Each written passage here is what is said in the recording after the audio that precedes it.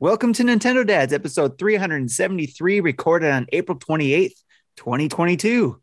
On tonight's episode, we talk about Mario movie delays, Splatoon 3 date revealed, Kirby's birthday, not E3 announcements, and some awesome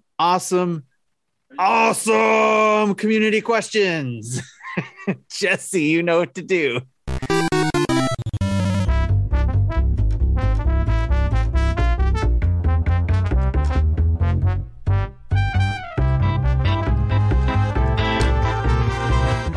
Hey, what's up, everybody? You know what time it is? It's Nintendo Dads, episode 373. It's April 28th, 2022.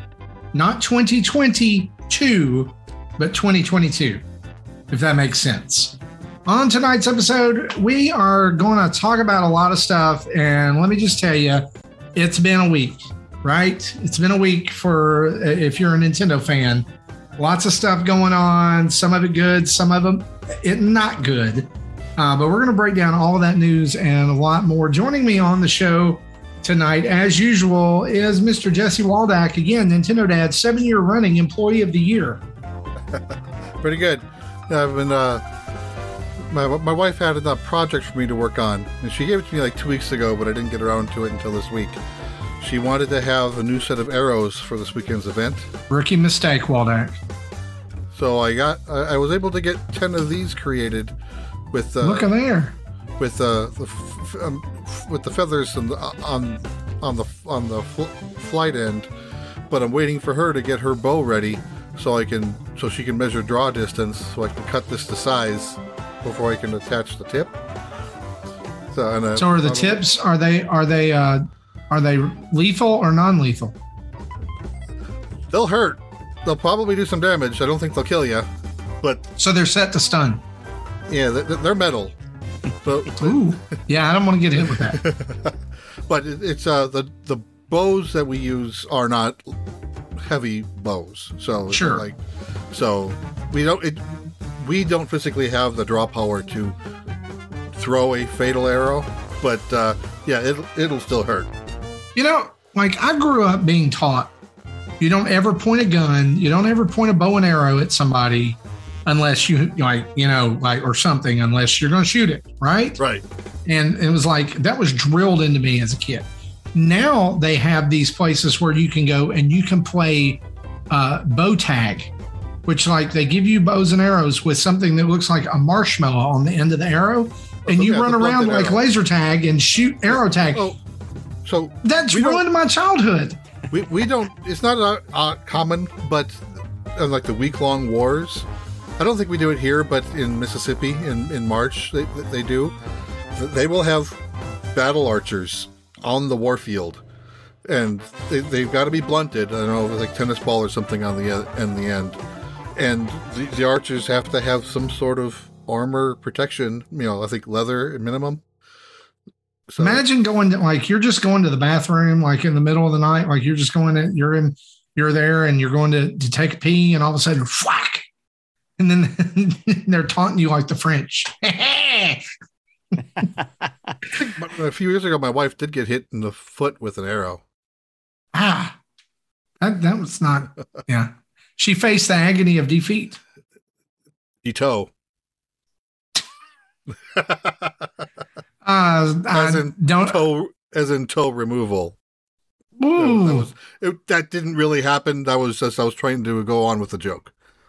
Right. Yes. Right. Well, there's no way to segue toe removal into introducing Tim off, unless we just want to call him Tim the Toe. Tim the Toe. Probably not. You probably don't want that. But Tim's here with us this week too. How are you doing, Tim? That would be Tim the Toe-less. Yes. That's very true.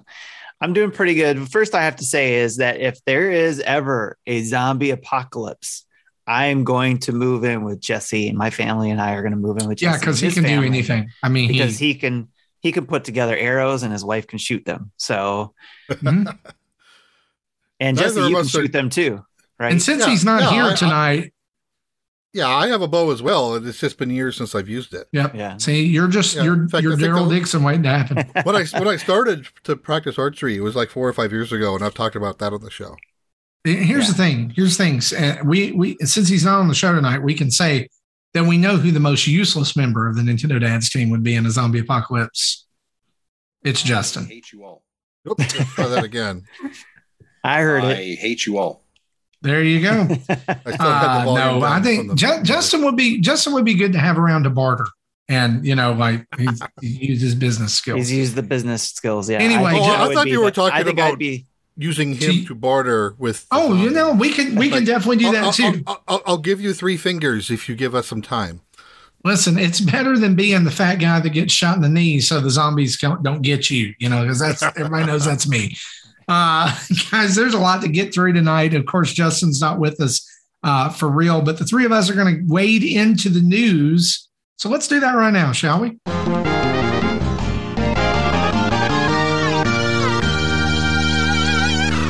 And of course, tonight's show is brought to you by Manscaped, but it's also brought to you by our good friends, you, over at patreon.com/Nintendo Dads, where you can go and join in with a cavalcade of other people who have decided that giving us money is a good idea.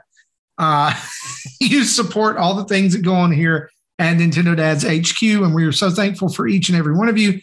Last week, you got to hear one of our brand new Patreon producers, Alexander Ocampo, did a fantastic job on the show. I was so excited to have him get to be on. When I wish I could have been here.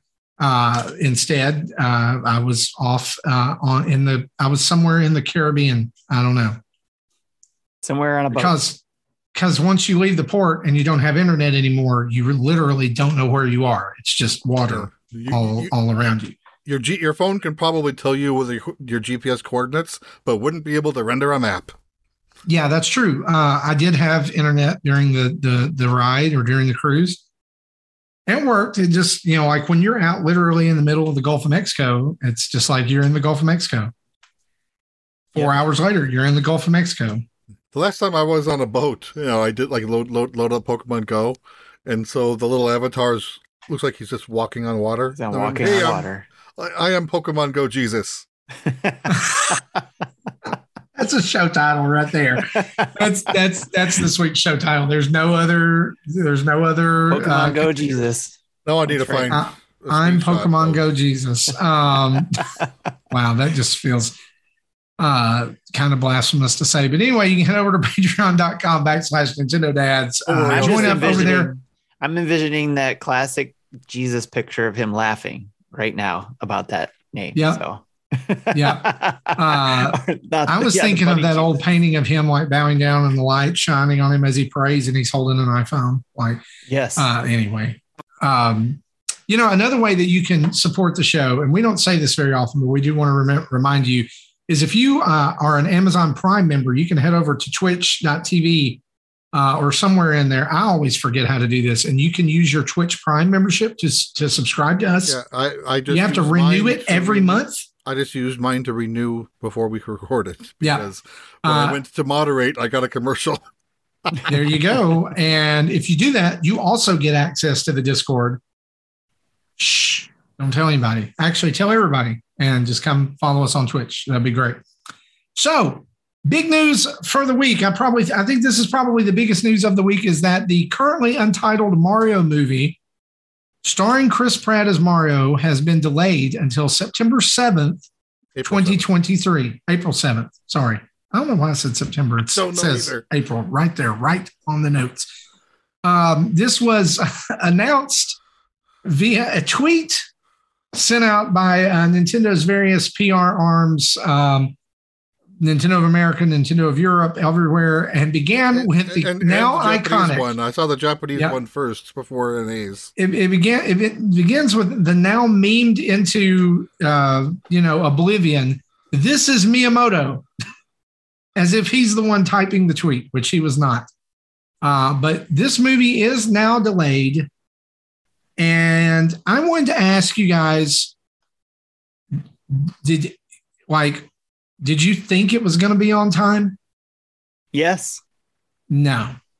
I thought it was. To the point where if we don't hear anything, if we don't see a trailer by E3-ish time, I'm using E3 and I would have figured November isn't happening. I was going to say that when Christmas. the Sonic movie opened and there was not at least a teaser in front of it.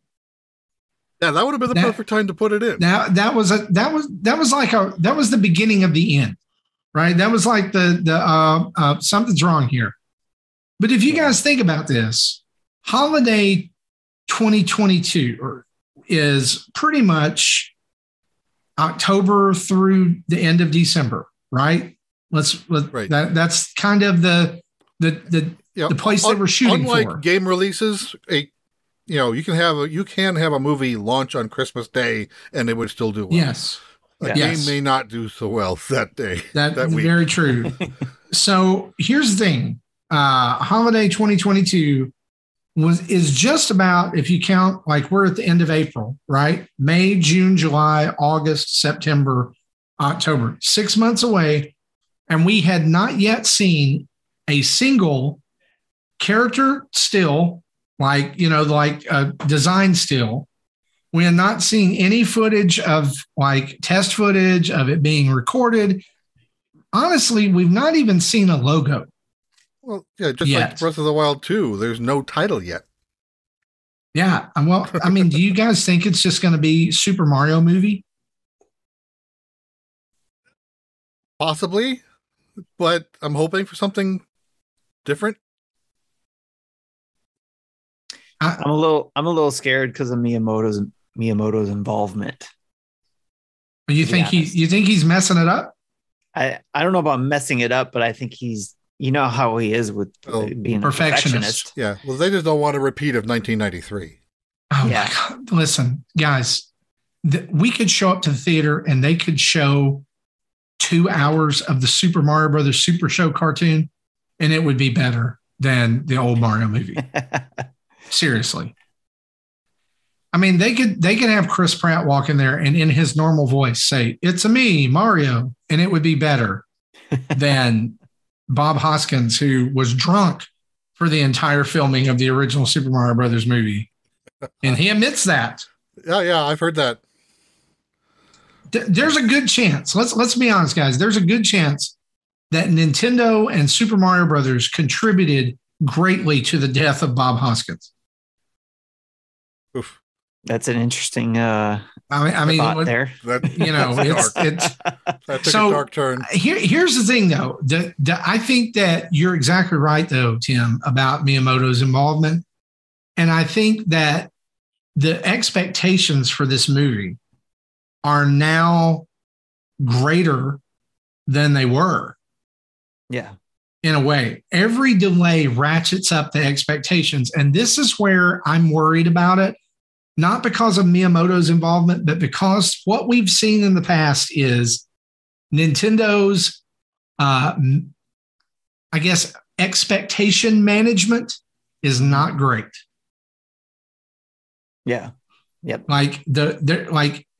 I'm feeling like that would have been a good time to say, "Hey, it's Miyamoto. The movie's not going to be ready when it's supposed to be, but here's some character stills. Like here's some shots of some of the characters. Here's a picture of Chris Pratt recording his lines. And on the monitor behind him, you can see Mario."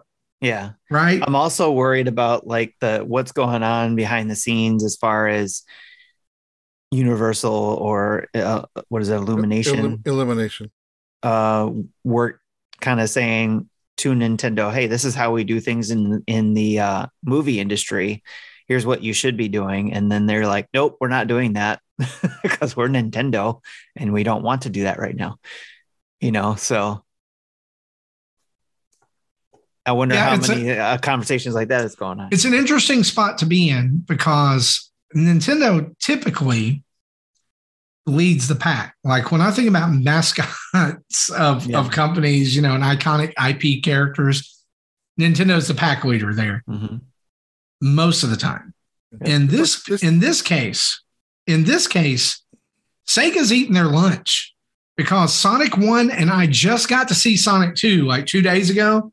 Both of those movies were good movies. Like they're not great. Like I'm not going to like be like, "Oh, this is high cinema," or whatever. Oscar worthy. But y'all, the Sonic 2 was great.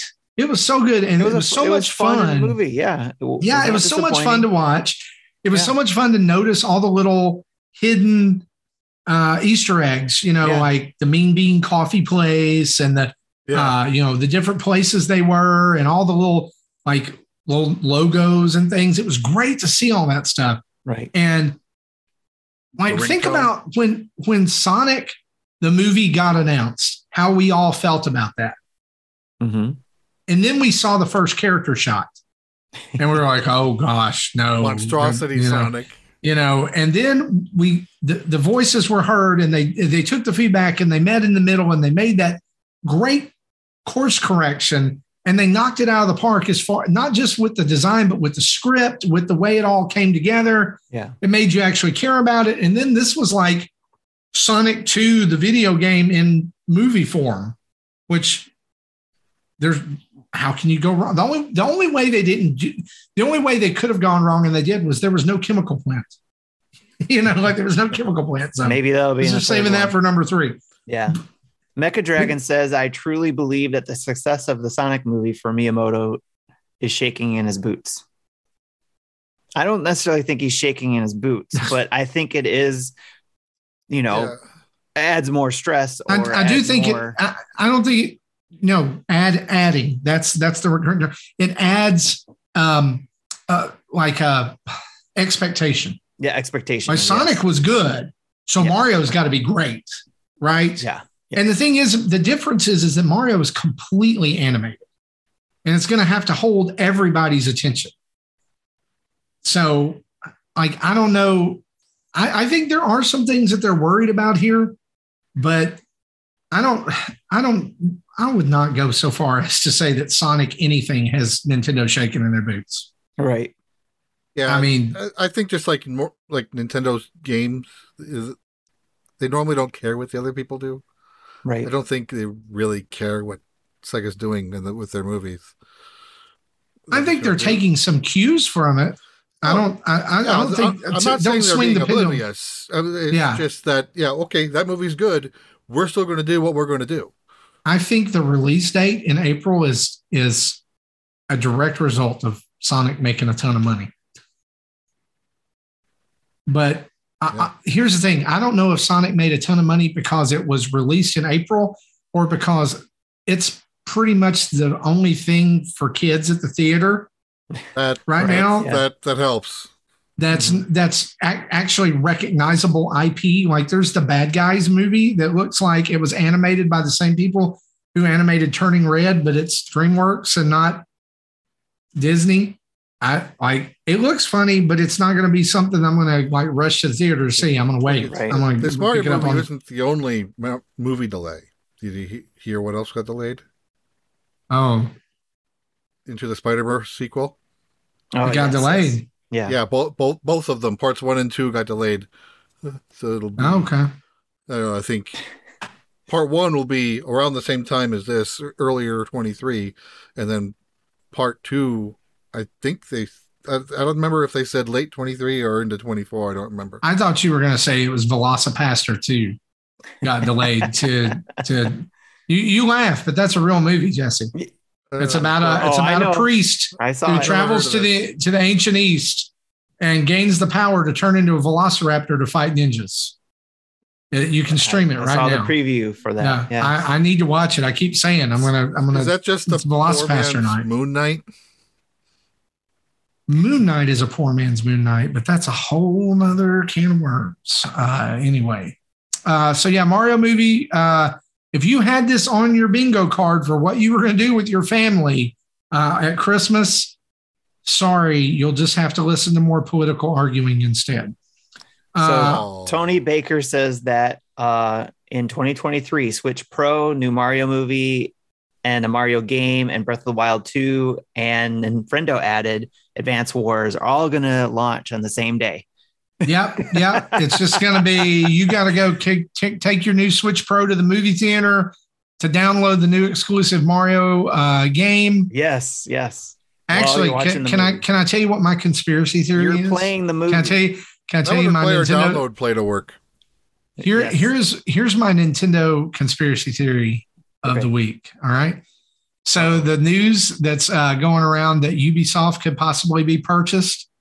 Nintendo delayed the Mario movie so they could purchase Ubisoft so they could put Rabbids in as official Mario characters. Oh, no. What? No. It's going to happen. They're the closest thing that Ubisoft has to anything Nintendo.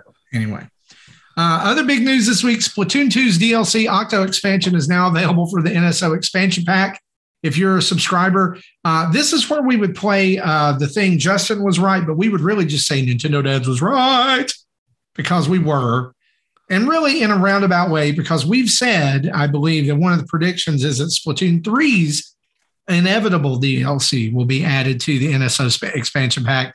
And I think this is just proof that it's going to happen. All right. When I said that, somebody mentioned, well, what about the Smash DLC? I wanted to ask you this. Do you guys think that we'll ever see the Smash DLC get added to the expansion pass? No. I don't think so. It's already broken up into so many pieces, and most people who would have bought it already would have. Yeah. Yeah. Of course, that could be an argument of putting it on there because they know they're not going to make any more money. I guarantee you that when Breath of the Wild 2 gets a release date and it gets close to that, the Breath of the Wild DLC is going to show up on NSO. That I can see. And it's 2 parts. So, there's precedent for parts being there. I don't think that they're going to. How about this? All the 75-cent me costumes, look at those.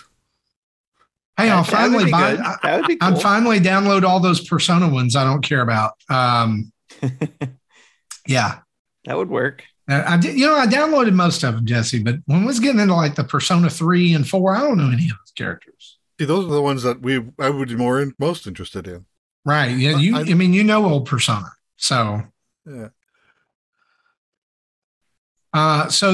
If you have Splatoon 2 and you've not played the Octo expansion pass, you can go and do that now for free if you're an expansion pack member. And on top of that, this week, Nintendo also released 3 brand new Sega Genesis games for the NSO expansion pack as well, including Sonic Spinball, which is one of the best pinball games for those old 60-bit consoles. If you've never played Sonic Spinball, now is your chance to do that. I think Space Harrier 2 is part of that as well, and I can't remember what because it literally launched like an hour before we recorded. Oh, okay. But you didn't have a chance to talk about it yet. Yeah, well, I mean, I just want you to go play more Genesis games. I think seriously though, I think it's a great strategy because here's the thing: like Nintendo putting the Genesis on this, there's a ton of like people who've come back to Nintendo for the Switch. And they were like, maybe they were Nintendo kids as back when the system were first out. And so now they can experience some of these games. Well, that's kind of me because I didn't have a Genesis. I only had Super Nintendo.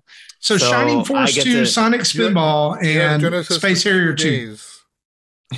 I had it for about that same amount too when I traded my Super Nintendo for a Genesis for 2 days. That's what I'm got it referring back. to. And can I say something that is also probably blasphemous to some people, but I'm going to say it? Yes. On the Sega Genesis is one of the best 2D Castlevania games of all time. Castlevania Bloodlines on the Sega Genesis is just as good as Super Castlevania 4. If you haven't played it, it's to coin a phrase, it's hard as balls. And so is Contra Hardcore, which there's no mercy. Because for the Sega Genesis version that came out here in America, no cheat codes. Konami removed them. So you can't even do like the extra life code. And that game will chew you up and spit you out. It's ridiculous. Anyway, you can go check those games out right now. Speaking of games, the next game announced for Jackbox Party Pack 9 is Jesse. Fibbage. That was your cue to say the game. I just did. Fibbage 4. Fibbage 4. I love Fibbage. I was very excited when I saw this, that we're getting a new version of that. What was the first game announced for Party Pack 9? Honestly, don't remember. I'll have to look. I think it was a new game, so this is the first sequel, first retread, kind of. Yeah. And the commercial, the trailer that they dropped on Friday, it was all over the place, and then until it, like, everyone started saying 4, multiple times in weird ways. And I'm like, where is this going? And all of a sudden, Fibbage 4. I'm like, okay, that makes sense now. Here it is. Rumourang is the first one. So it's a TV inspired title. I haven't heard much about it, so hopefully it'll be good. Jackbox Party Pack 8 kind of fell flat for me. I was not as impressed with it. I agree. My family didn't like it as much as previous. Yeah, we have not actually. The one, the wheel one where you like spin the wheel. I really like that. Yeah, it's probably the only one that has like staying power from that pack. I think I agree with you. And speaking of that, Jesse, you had previously mentioned the Jackbox Party Starter pack that's going to be released this summer. It has now been revealed that in their infinite wisdom, which they should have done this, Trivia Murder Party 2. Called this. Trivia Murder Party 2 will be part of the Jackbox Party Starter pack. And again, this is a pack that's coming this summer that has 3 different games. And Trivia Murder Party is perfect for one of these. So I'm going to call this that there's going to be a trivia game. There's going to be like a Quiplash type game. And then there's going to be one that you draw. And it kind of runs the gamut of everything. I think, didn't they already announce that there was a Quiplash in it? I don't remember. Ooh. I think this is the second game they announced, but I don't remember what the first one was. I'm looking it up. Jackbox Party Starter. It's coming this summer. Everything coming to the Jackbox Party Starter. This was March 24th. Localizing games.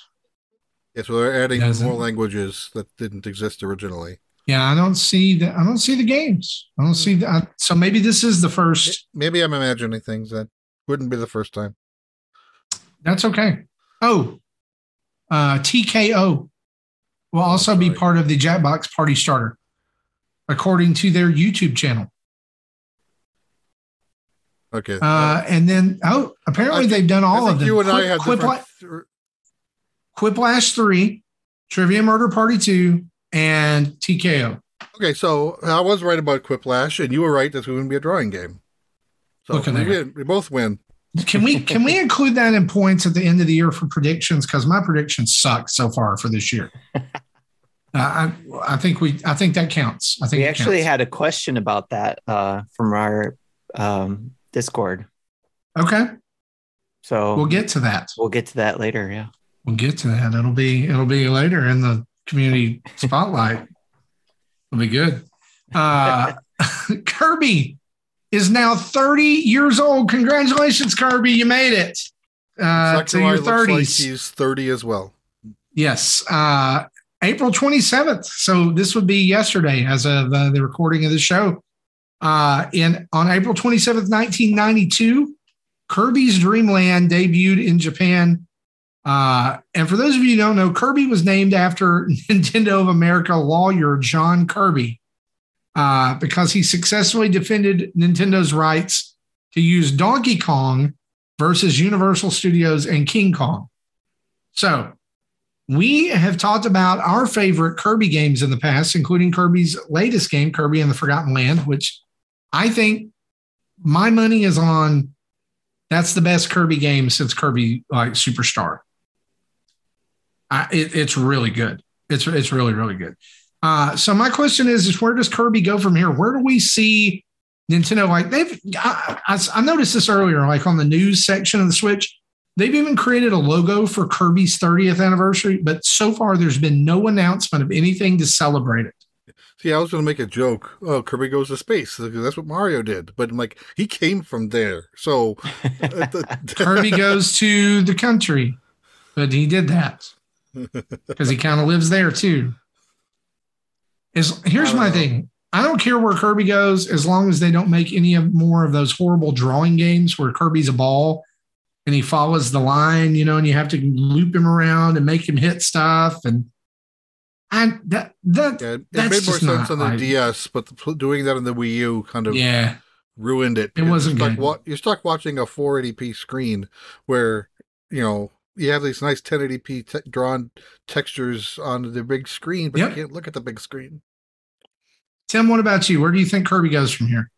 Do you think that it would work? I don't think they've done this often with Kirby games, if at all. But do you think they could make a sequel or a trilogy out of the Forgotten Lands?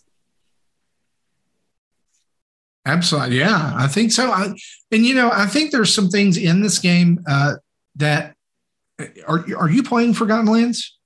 I did, but it's just like a lot of games. I set them aside because Okay. So I finished it. I've rolled credits and then there's some post game and I've done the post game too. Okay.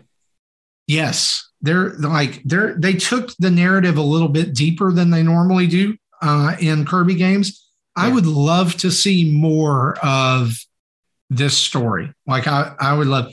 Okay. I even heard Kit and Krista on their show, which, by the way, I meant to throw this out at the beginning. Kit and Krista mentioned our freaking show on their show. I noticed that. I mean, I clipped it and put it in the Discord. It was so awesome. And I actually clipped it before you did, you did? as well, and put it in. Well, I clipped it too. I just didn't do anything. We clipped it all over the place. They're like the gift that keeps on giving. We were so excited. They so excited. Our names. Woo! Yeah, we exist. But no, they like one of the things that they were talking about. And if you haven't made it here yet, I'm not going to spoil it for you or anything. But the final boss of the game it's almost Elden Ring-ish. Yeah, right. I think I mentioned this before, but I talked to a friend of mine last month who played both the Kirby game and Elden Ring, and said that the final Kirby boss is more difficult than any boss in Elden Ring. Yes, it's the only boss in the game that I had serious trouble with, and at the end of the fight, I had a sliver of health left. I mean, it was tough, and I appreciate that. Like, I love that those Kirby games dive into like some pseudo sci-fi-ish, like almost like who was the guy who did Cthulhu? Yeah, I probably pronounced that wrong, but was that, who I'm talking about, right? Like Eldritch horror and all this stuff, Lovecraft. It's like Kirby. In what? Like the games and the books. Okay. I cannot think of his name. Okay. Yeah. But you know what I'm talking about. The author you're talking about. H.P. Lovecraft. There you go. Thank you. Like Kirby is like bebopping around the countryside, and then 5 levels into the game, H.P. Lovecraft shows up and is like, let me drop this H.R. Puppet stuff. This ancient horror on you, and you're like, what do I do with this? And hopefully you've upgraded your abilities enough to kill it. And then much like Super Mario Odyssey, the final set piece of Kirby and the Forgotten Land is so satisfying. And smile inducing. It's incredible. So you gotta beat the game. You gotta check it out. It's really good. I would love, Tim, that's a long way around to say I want more of that. I want more Forgotten Land. Well, and I enjoyed what I have played, and I think, and from what I've seen, everybody's got it on their list of top games of the year. So with that being said, for a Kirby game, would that, kind of push Nintendo's hand to try to make the first thing, a sequel to this game, or like Tony Baker said, and I thought about this too, is maybe even using this engine to do a sequel to another game that I liked, which was Planet Robobot. Oh, so best of both worlds there, right? Yeah, I would love that. It could be, Kirby in the Forgotten Land and Robobots. there was one, and I think it was Kirby Triple Deluxe, where he was able to like power up his abilities. Like there was a time where you like had the sword and it became the flaming sword, and then the giant sword, and like you cut down trees with it and all kinds of stuff. I would like to see the power up or the leveling up of abilities continue. I thought that added a something. Jesse, you don't even play Kirby. No. Yeah, I've tried in the past and never. I normally get bored in the first 2 levels, so I did play Epic Yarn and like that, and I'm kind of. Did you try the demo of Forgotten Lands? No, I didn't. I probably should. But would you play an Infrendo's version here? I was going to say Kirby's Inferno and the 9 Gates of Hell. Now that's where Kirby meets Elden Ring. Kirby's Inferno. That's probably not getting passed from Nintendo.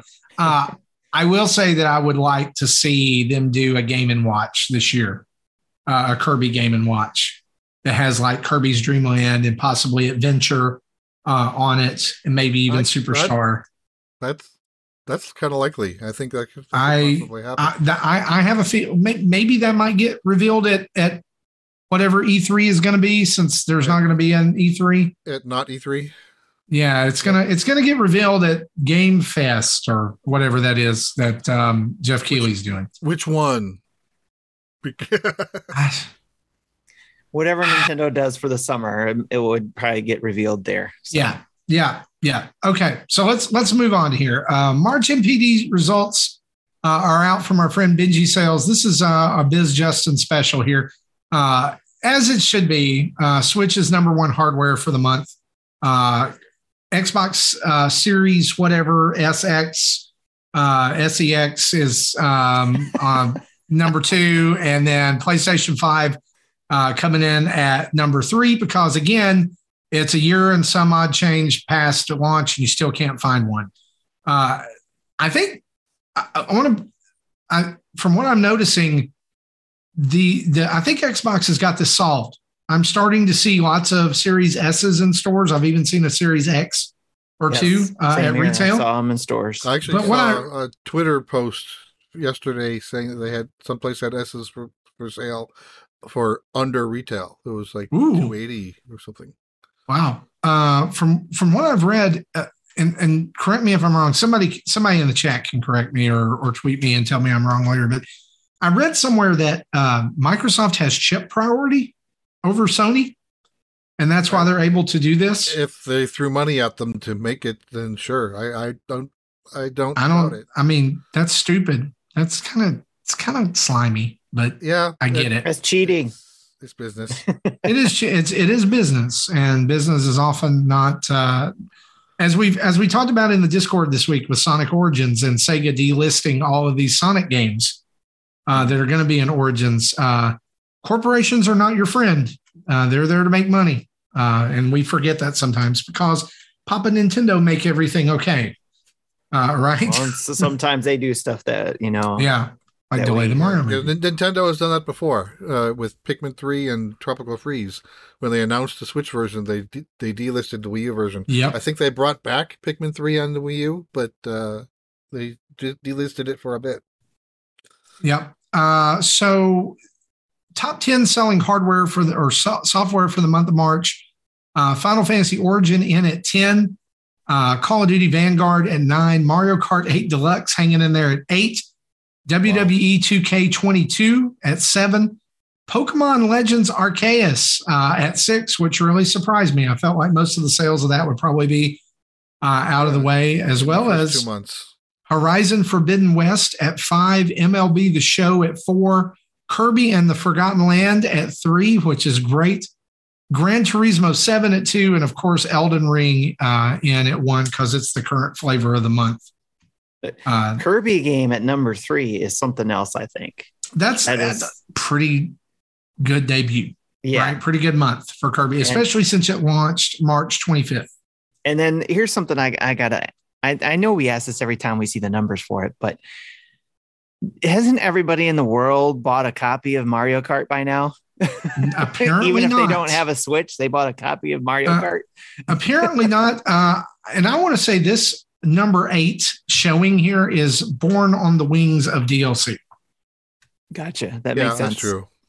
I think which was that? That was March 18th. So there's going to be some new purchases. Oh, there's new tracks. So let's go buy. Oh, I lost my copy of Mario Kart 8. Cart. Yeah. Usually with these NPD's numbers, Nintendo's is physical only, not digital, but the other systems do include digital purchases. Okay. So, I mean, that's kind of impressive too for Kirby being all physical. So there you go. Speaking of not E3, the first presentations have been scheduled for that Xbox and Bethesda Games showcase, meaning they will showcase together. Will be June 12th at 1 p.m. Eastern. I believe that, Sunday. It's Sunday. Yeah. Mm-hmm. So I believe that there will be others that fall in line behind that, taking that typical E3 week to go ahead and do stuff, which means that we should see Nintendo's presentation on June 14th, sometime in the morning of June 14th, because they usually go on Tuesday. Yeah, they normally go at 9 Pacific, so that'd be noon Eastern. So you know that, like, even though E3 is not happening this year and they say they're coming back next year and blah, blah, blah, blah, blah, all this stuff was lined up. If you go back and listen to, and again, I don't want to refer to them too much, but if you go back and listen to Kit and Krista's podcast about the cursed E3 moment where Kit got stranded just staring at the screen. Yes. With the during the Amiibo thing, they talked about how far in advance E3 stuff has to be scheduled and planned. Yeah. So if anything was being done for E3, it's still on the book for Nintendo. They'll just do it themselves. They'll just make an announcement and be like, "Hey, here it is." And honestly, that's probably what'll happen. Like a day before, they'll be like, "Hey, kid, you want to hear about some Nintendo games? Well, show up tomorrow at 9 a.m. We'll tell you about some Nintendo games. It'll be great. It'll be awesome." They'll announce it the same day the Microsoft show is, just to kind of steal some of their thunder. They probably will. Sunday afternoon, there'll be a tweet being like, "Hey, so you like Xbox, huh? What about Nintendo games? Come watch us. Watch our hey, kid. Yeah, quit playing that Halo." Xbox Drive people already reached out to me asking if we were going to do anything in terms of a reaction. I said, well, none of us have thought about it yet. If you want to go ahead and drive we're not that far ahead yet. Yeah. So, they literally announced it like 3 hours before I was asked this question. If somebody somebody asked me, "Are you going to react to Nintendo showing at E3?" I'm going to be like, I don't know. I mean, I'm sure I'm going to react to it, but I don't know if I'm going to be like on the screen or anything. Well, so it sounds like that they're going to get a reaction stream set up, and I said I'm willing to guest if they got room. I'd love to come hang out too. So yeah, I want to see all the games I'm going to download on Game Pass and not pay for it. It'd be great. and then not play. Yeah, that's right. Like Tunic, which has been sitting on my Xbox for weeks, and a little fox is just lost in the woods crying, and I'm like, "Oh, let me play some more Fortnite."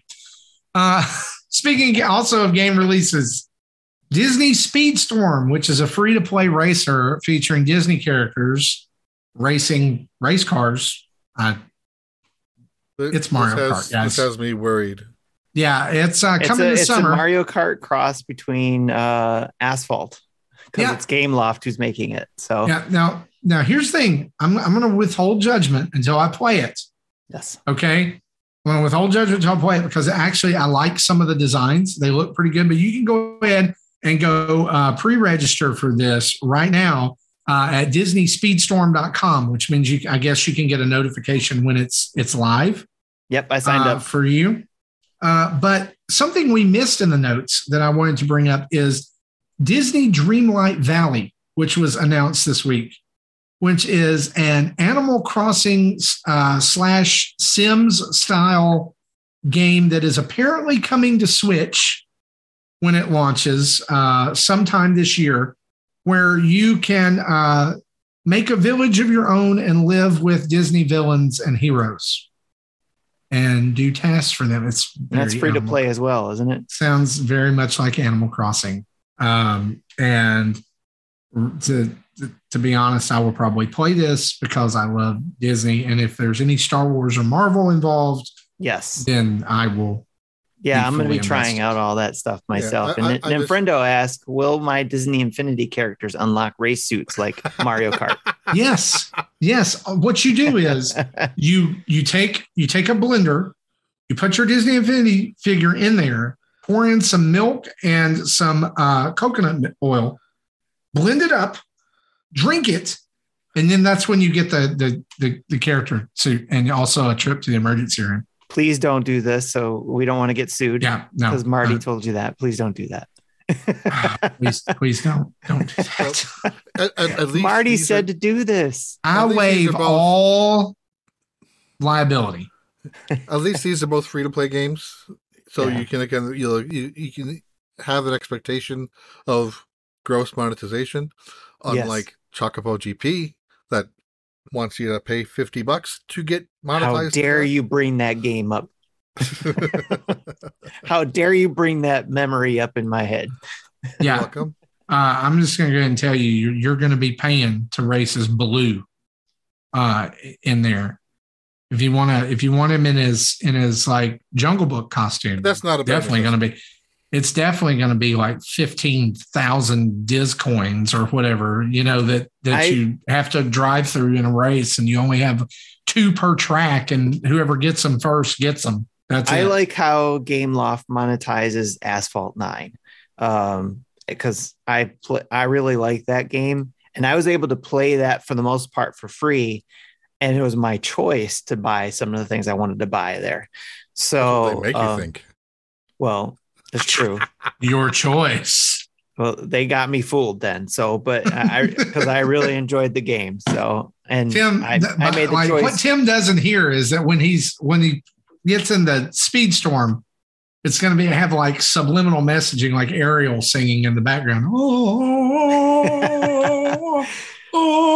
And it's going to spend some You see all this stuff behind me? See all this stuff? I'm going to be selling it just so I could, take care of my, you've got to speed storm. Obviously, you've got to unlock the solid gold Mickey Mouse racer cart wheels. I will tell you fins, doors, all that, so everybody can know how big a fan over you there are. next to Darth Vader and that stuff you can't see, all the Star Wars stuff, all the Disney stuff I have over there that I am a fan of. And if any of those things are in these games, I will get them some way, somehow. I can't wait to watch you have an absolute meltdown the first time that Luke Skywalker becomes a playable character in it'd be Speedstorm. Darth Vader. If Darth Vader is playable, or I can get a Darth Vader costume to unlock.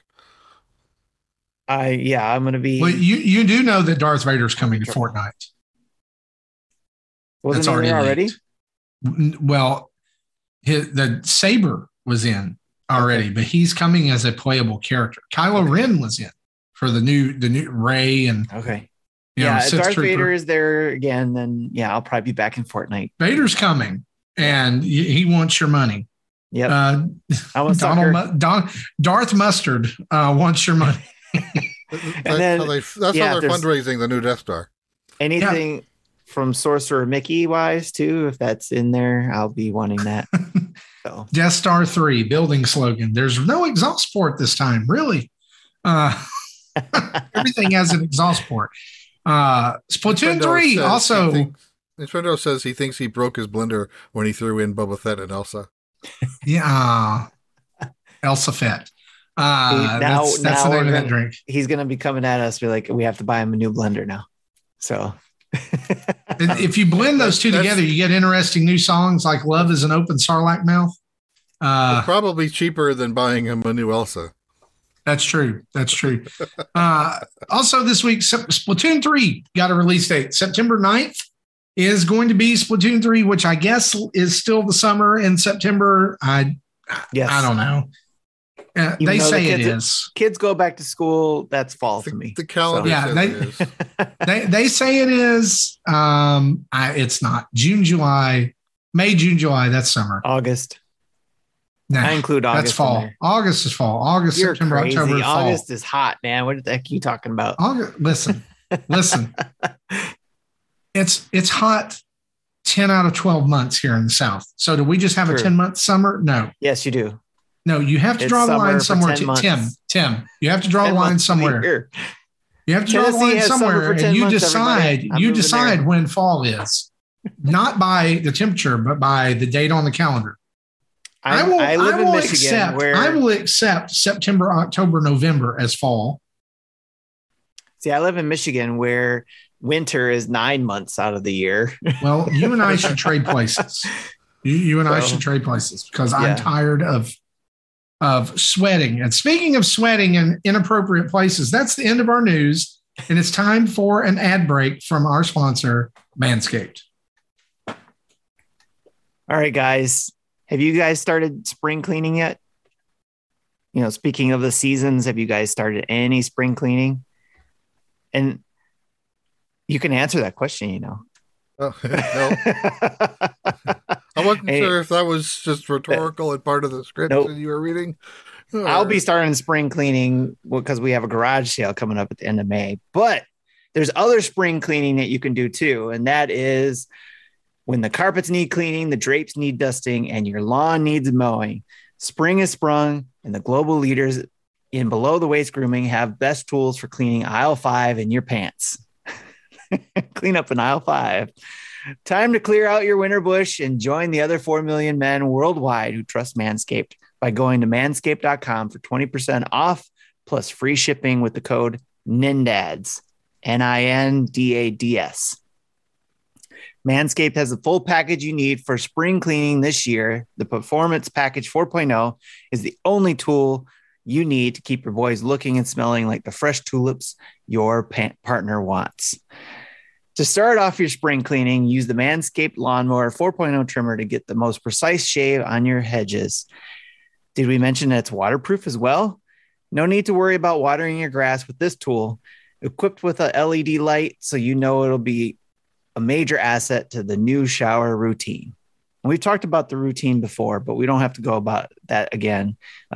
Everybody's got their own kind of routine that you do in the bathroom, but make this a part of your routine to make your below the belt area happy as well as your partner happy.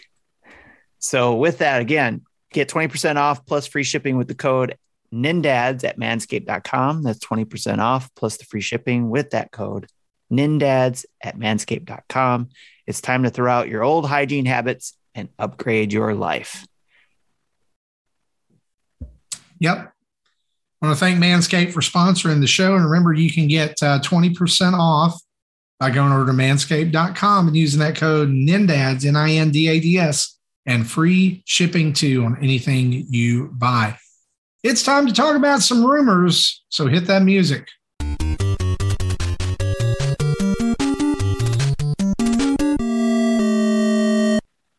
So rumors leaked this week from Brick Fanatics about a new 18 plus Lego plus Nintendo Super Mario set that could be released October the 1st, 2022.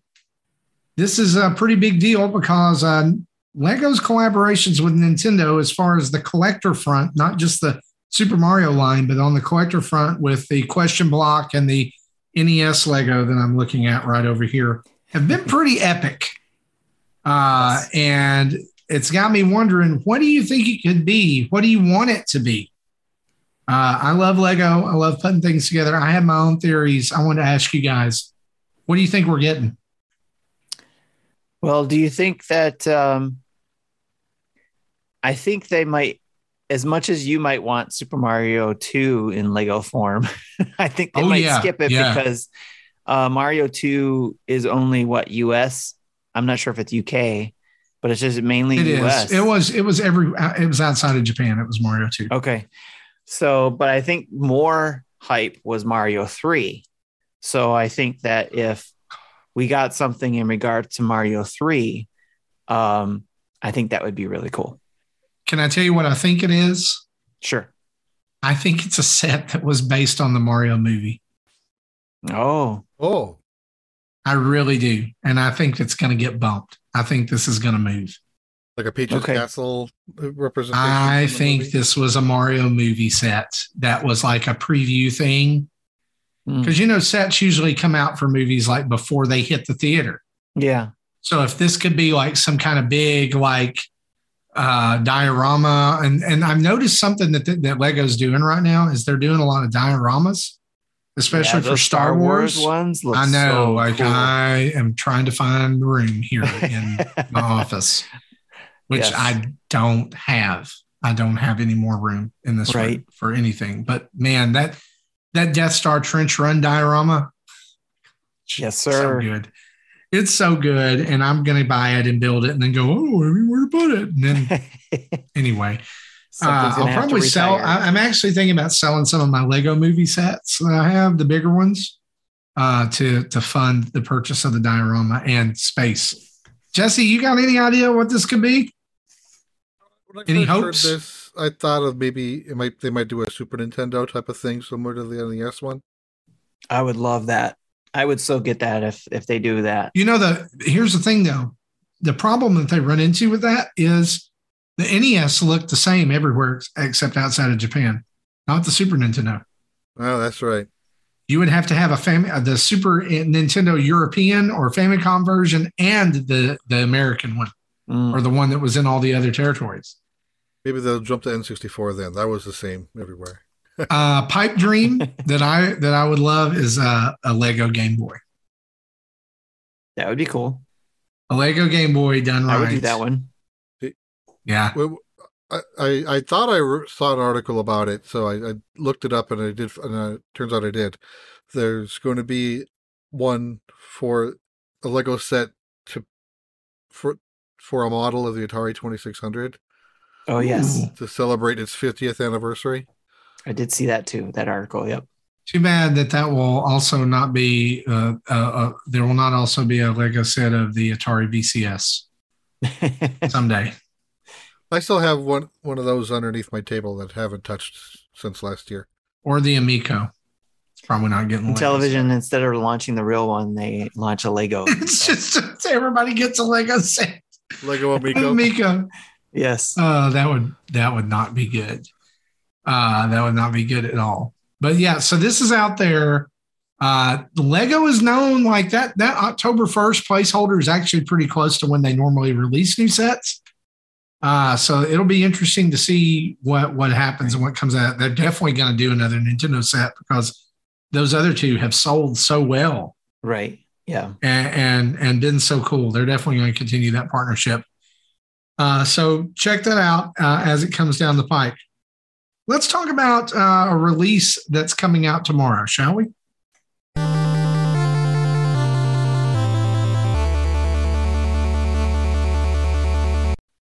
So as we're recording this, tomorrow is April 29th, which means that is the day of the release of Nintendo Switch Sports, which is the spiritual successor, or really, if you want to call it, direct successor to Wii Sports and Wii Sports Resort. Reviews of this have already started to come in. A lot of them are favorable, and we'll be giving you our impressions as well on next week's show. But some of those reviews have mentioned some things like how limited Switch Sports is and how they'd love to see more modes. And I even watched IGN's review said that once you've played it for about an hour, you've done everything you can do. So the question we want to talk about is, can this replicate the success of Wii Sports and Wii Sports Resort? And I want to pose that question to you guys. What do you think? I think it has the potential there, especially if marketed well, and could also boost the sales of the Switch for those fans of those games who probably still have their Wiis mainly, and maybe even Wii U's, but have their Wiis to play Wii Sports and kept it for those games and to get-togethers or whatever, for the older community and all that kind of stuff.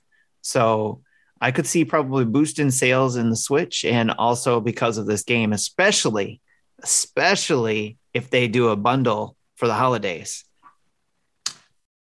Honestly, a bundle is, to me, is going to be the thing that's going to be what's going to push this. If they come out swinging in November and it's the Nintendo Switch Sports bundle, and they pack the leg strap in with it, yes, yeah, I don't see how that doesn't sell. Right. Yep. So Maybe some extra Joy-Cons for multiplayer. Yeah, the only thing I worry about with it is if, the reviewer, the review I watched said that it was more of a party game, which, if you think about Wii Sports was more of a party game, right? Yeah. Motion control was such a huge thing back then. And I think it's part of the reason that it captured the audience that it did so quickly. This was this brand new thing, brand new way of controlling games. It was motion control and tracking that actually worked most of the time. I worry about them recreating that success. It was like Wii Sports was lightning in a bottle. But the reason it was lightning in a bottle is exactly what you just mentioned. It was a pack-in. You could buy this system and you could get this amazing, fun, easy to pick up game right out of the package and play immediately. But now we've got Switch, and it's got a huge install base, but along comes this Switch Sports almost 6 years into the life cycle, right? Or 5 years. We just passed 5 years, creeping up, we're heading towards 6. I don't see it selling as much. Yeah, and since Nintendo counts bundles as when they talk about their game sales, they say, "Oh yeah, we sold 80 million copies of this game." Yeah. So that's kind of not really fair, but they did, but they weren't individual. Yeah, I agree. The original game really focused on the local multiplayer, and I think people buy this thinking they're going to play it by themselves and play it online. I don't think they're going to have as much fun as if they played it like a party game, as you said. Yeah, I mean, that's the only thing what, like, if I don't play this with my family, right, then what am I going to do with it? Yeah. I know that sounds harsh. It's like, the biggest thing is trying to get to those people who have those Wiis and they want them to upgrade to the Switch with this game. How are they going to do that? Because those people aren't in our channels, essentially, understanding when things like this drop. They hear from it because of somebody else who brings it to their house or something and says, "Hey, look, how you got Wii Sports? Look, they came out with this one for my Switch that I carry around with me all the time." So maybe some of those people already have it. You never know, but I agree with you guys. Will it replicate the same numbers? Probably not, but I think they could probably still capture, if done well and marketed right, they could probably capture a good chunk of it. I think there still might be confusion if people wanting to play this on their Switch Lites. Oh, that's a great point. Yes, it still can be played, but you still need external Joy-Con to play them. Yeah. And that's a great point. I mean, you've got a ton of people out there with a Switch Lite. And is this is gonna be the thing that's gonna be like the kryptonite of the Switch Lite? I mean, because who's gonna turn people away, like, from buying it? You get what I'm saying? Like, you go to Walmart and mom and dad walk in, "Hey, we like one copy of Nintendo Switch Sports." They take it home, they give it to their kid, and all they've got is a Switch Lite. Yeah, that's gonna be a tough sell. It's gonna be interesting. It's almost like they should have put a banner across the top of the box. I know people are all about Nintendo not putting the banners there, everything, but like for Nintendo Switch, not for Nintendo Switch Lite. Yeah. I mean, you can hook up Joy-Cons, but who's going to do that? The screen is this big. Yeah, right. It's meant to be played with the multiple Joy-Cons and a TV. Yep. So not necessarily tabletop mode. You could, but better on the TV. Oh, absolutely. Yeah. So absolutely. So it's gonna be interesting to see a week from now what the reception has been. And if it's going to have the staying power of Wii Sports. I mean, I remember when they released the updated Wii Sports Resort or whatever on Switch. I mean, on a Wii U, which is like the Wii Sports Plus. Yeah, the one where you could subscribe to it and get the different games. Yeah, like I was so excited about that because I love the bowling and I loved, a couple of those. It's going to be interesting to see. I think the online mode, if it takes off, could be a viable contender, especially the bowling, like the bowling battle royale. That was a lot of fun when the test fire was going. I guess we can talk about it now. I remember liking the 100 pin mode better than the normal play. So 100 pin mode was super fun. I enjoyed that. That's not there. I think that they've replaced that with like the trick shot mode thing, where it's like you have ramps and gaps and stuff. It's going to be interesting to see. I think some of these modes will probably come later on. Yeah, like maybe we'll get a 100 pin mode. To, is seeing the things they add on over time and all that kind of stuff. Golf. The fact that golf is coming doesn't set my world on fire. Like with having Mario Golf out there, that's already way more capable than what this golf is going to be. Why even bother? Do new sports. Do something that we can't get in another game. Football. You have to put the shoulder. You have to get the ring con and. That'd be interesting. Should be like weightlifting or like wrestling. I don't know. Archery. Yeah, there you go. You say that, but I think that could be a very viable way that they did archery. Yeah. We'll have to see. We'll see how it goes. Let's talk about some events.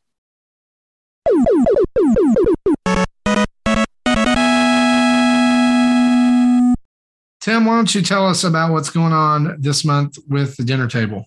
Sure. So, reminder to everybody, all our subscribers and those who are thinking about it or on the fence, you can come join the dinner table, which is every third Friday of the month, where the community and I get together, and the other Nintendo dads pop in every once in a while.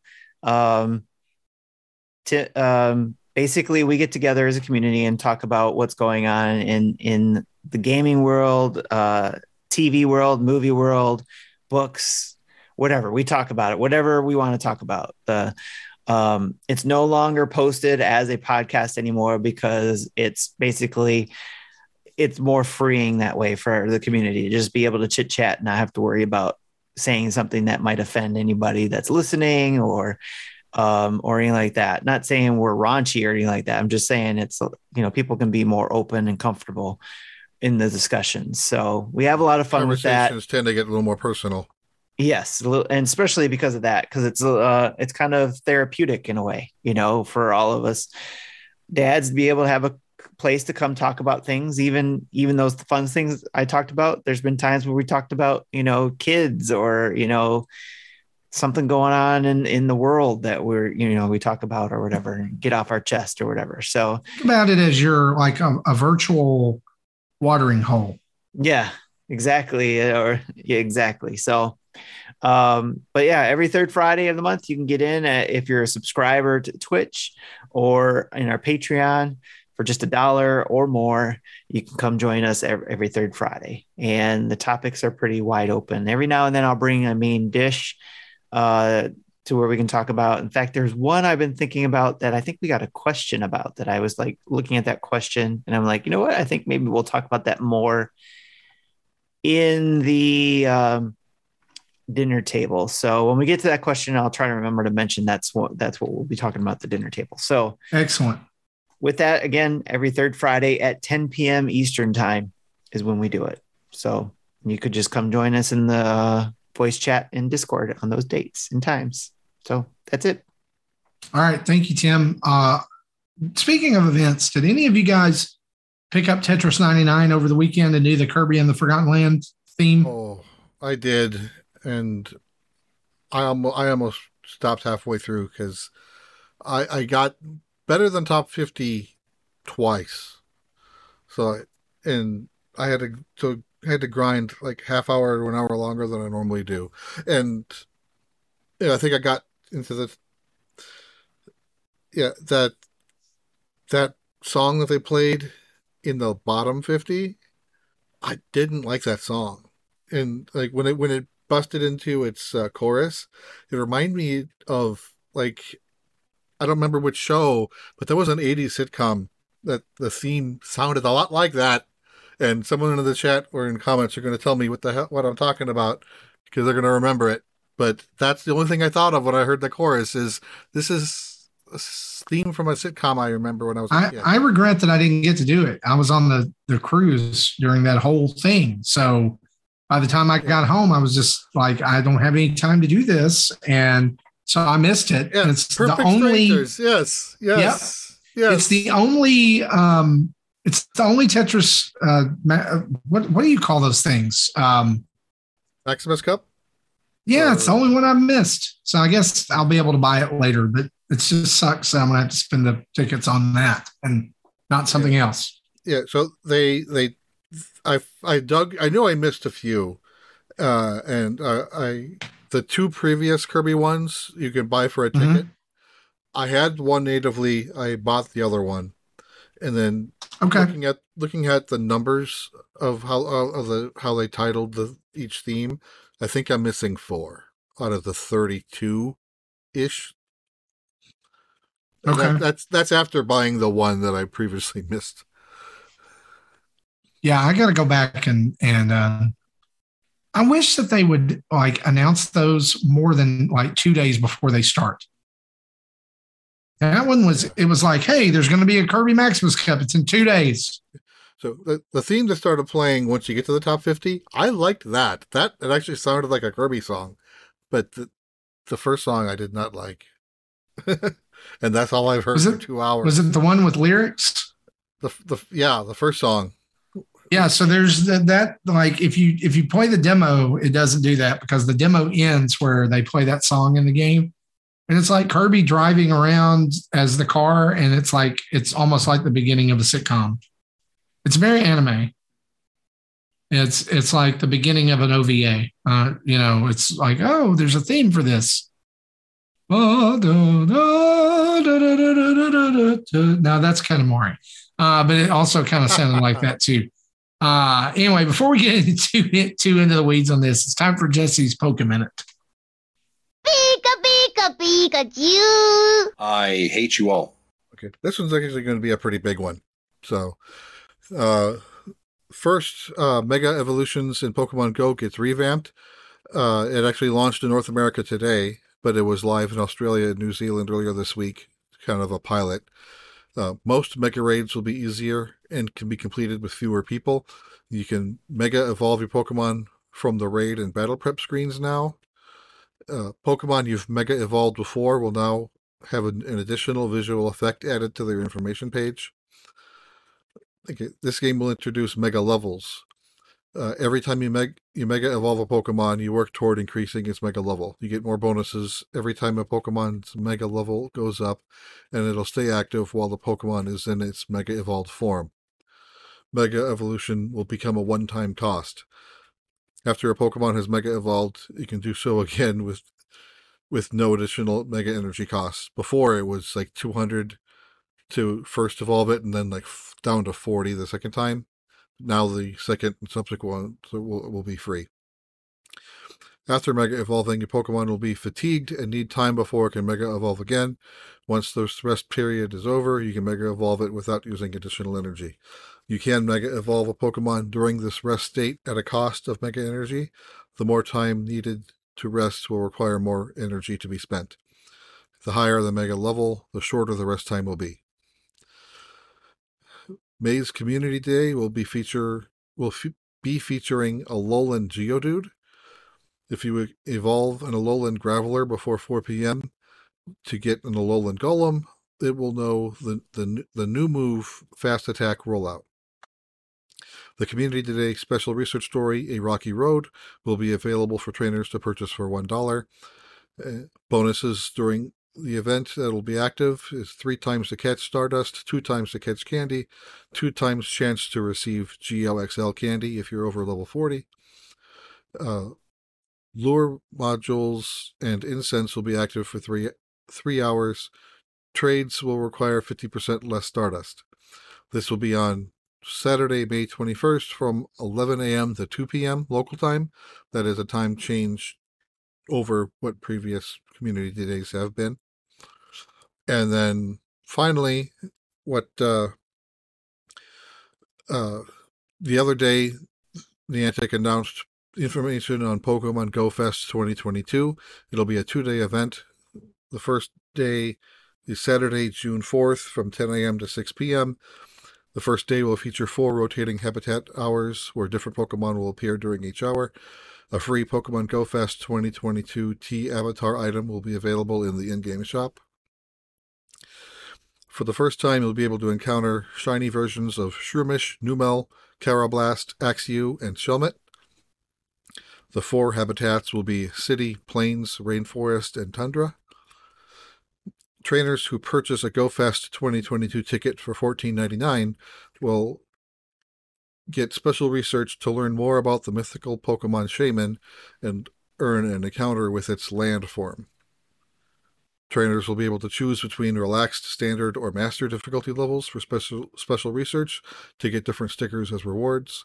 And trainers will be able to choose how the gameplay will be focused, either catch, explore, or battle. Special research tasks will change accordingly. Trainers with a ticket will be able to encounter unknown B, G, O, and U with a chance for it to be shiny. And 4 collection challenges will be available, each themed around a habitat. Day 2 will be Sunday, June 5th from 10 a.m. to 6 p.m. A certain to-be-announced Pokemon will make its Pokemon Go debut in 5-star raids. A short special research story will be available to trainers who log in during the event. All Pokemon who were spawning on Saturday will continue to spawn all day Sunday. Ticket holders will be able to access an additional special research story available after completing the short special research story that will be available to all trainers. And Team Go rocket balloons will appear more frequently, with grunts dropping twice the mysterious components when defeated. And there'll be a finale day on Saturday, August 27th. It'll feature a new special research story, exciting Pokemon encounters, and more. Trainers who purchased the $14.99 ticket will have access to this for no additional charge. Trainers who did not purchase the previous ticket can buy into this day's events for $10.99. That's a big markup. They want that Pokemon money. Yeah. So, question though, has there been any speculation of what that certain Pokemon will be that will make its debut? I don't know. Arceus. Arceus isn't in the game yet. So that's definitely a possibility.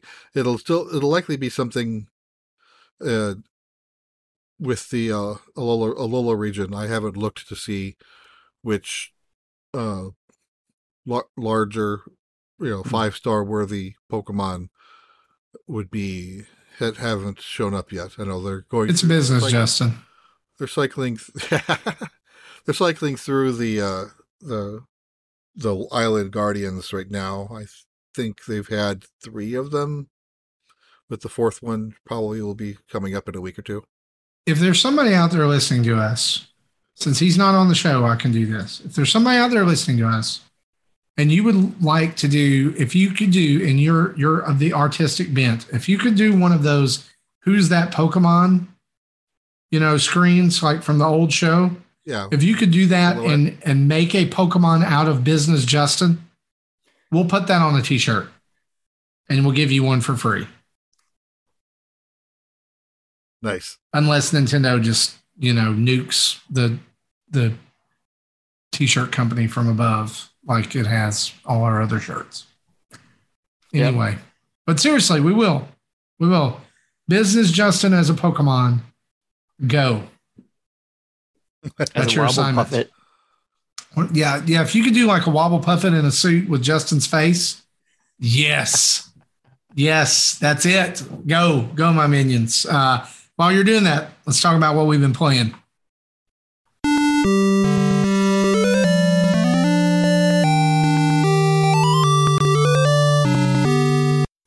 So since Justin's not here, again, we can have a little fun. And he sent in his impressions of a game he's been playing called Bug Snacks, talking about Bug Snacks. And he just said, do a Justin impression. So we did. Here it is. This is RoboKid Justin to read Justin's initial impressions of Boot Bug Snacks. Pros. Fantastic voiceover, fun to play with family, has Pokemon Snap elements, fun puzzle elements to catch creatures, interesting story, lots of bug snacks to capture, really enjoyed the design UI, journal entry with pictures and notes. Cons. Long loading screen times, the gameplay loop can be repetitive, catch a certain amount of bugs, feed bugs to NPC. Overall, I really enjoyed Bug Snacks and would recommend it. Note, I did not get to the Isle of Big Snacks yet. Also, check out the first look is on our YouTube channel. All right. Thanks, you, RoboKid Justin. Yeah, thanks, RoboKid Justin. I thought this was, a spot on impression of Justin. I love it. Tim, why don't you tell us what you've been playing? Sure. I love RoboKid Justin. It's so great. Anyways, there's going to be robots of all of us by the end. I'm sure there will it's be. Happening. It's going to take over the show. There'll be a whole episode of just Robo us. Blowing our 400th episode, Tim. God. All right. We're going to be the special, our actual selves will be the special come in and read something of the episode. Anyways, I played Toe Jam and Earl on the Genesis NSO app. I got to experience that because of the Retro Rewind game. It was a Retro Rewind game for April. And the Retro Logic crew and John put that together. And like I said before, I have not played Genesis games before other than, whatever my friend had, because he had a Genesis, and then, slightly trying out Sonic or whatever. So what'd you think? I thought it was pretty good, but the thing was, and I mentioned this because we did a recording of our thoughts about the game and stuff like that. So it was myself, Wondrous Will from the Megadads, Adam from the Retro Groove podcast that they have over there at Retro Logic, and then of course John, That Fast John. We all got together and talked about our experiences with Toe Jam and Earl. And my experiences were, I had no experiences before. So this was all new to me, where the other guys, they played it before when they were younger. So it was very nostalgic for them. So my experience was, or actually Wondrous Will, I think it was the first time he played it too, now that I think of it, where Wondrous Will got through it and he actually played to completion. I did not, because I didn't read the manual, because I forgot about games back in that day where you had to read the manual to understand what certain characters do, what certain characters you stay away from and ones you go to, things like that, and get a better understanding of the game. So it was a pretty hilarious conversation there in that regard, to kind of tell my experience of thinking I could go into the game, which I actually did, say the least, go into the game and think it would be intuitive. But it did take me back to the days when, you would go and maybe try a game first before reading the manual. And then if you couldn't figure something out, then you go to the manual. Or if you're one of those kids that bought the game and you're in the back seat and you rip open the package, you read the manual on the way home, then you got, that type of effect. But I enjoyed my time with Toe Jam and Earl. I did not go back to it because of my frustration with the game of not understanding certain components. I did read the manual afterwards, and I was like, okay, this would have been beneficial to know going into the game. Like an example was, going to find ship parts in Toe Jam and Earl, and then understanding that when you go to Earth, it's not just you're not on a round planet, you're in actually planes, and they change. So that was actually pretty impressive, that it was a game back in the day, 16-bit game that was, what do you call it? I forget the word, but it automatically generates. It is roguelike, but It was a roguelike. also automatically generates something different every time. So there's a term for it. I can't remember it, but definitely roguelike. And some of the presents that I opened, because you go throughout the board and find presents, and you don't know what's in those presents, not only could help you, but also could kill you. So, and I had a present kill me because it electrocuted me, and then I turned into a ghost and died. So I lost a life. But I think what you're looking for there is procedurally generated. Thank you. Procedurally generated. Thank you. That's the word I was looking for. So I did enjoy my experience and getting to understand that game from our past video game history. So, and there may be a time where I will go back in, and Wondrous Will even offered to join me online for 2-player co-op mode to try the game out, because that's what the game was really meant for, was local 2-player. But being that we had the online component, we were going to give that a go, because neither of us had the ability to play the 2-player game part of it. So, which Marty, I brought you up because you were the last time you were on and talking about Lego Star Wars, and your frustration that the new one does not take you into the same screen when you're playing 2-player. It's constantly just split screen. Where it can be kind of jarring after a while. Like if you've been playing, and it leads to some weird camera angles and eye strain. Well, I brought that up because I said that even the 16-bit game does what you're looking for, that this new Lego game does not do, which is if you're in the same vicinity, you're all in one screen. And then when you break away from each other, then it goes in the split screen mode in the 16-bit Toe Jam and Earl game. So even back then they were doing that kind of stuff. So there's some pretty cool stuff that was brought out in that game, and I think everybody should at least give that a try. But I would say read the manual.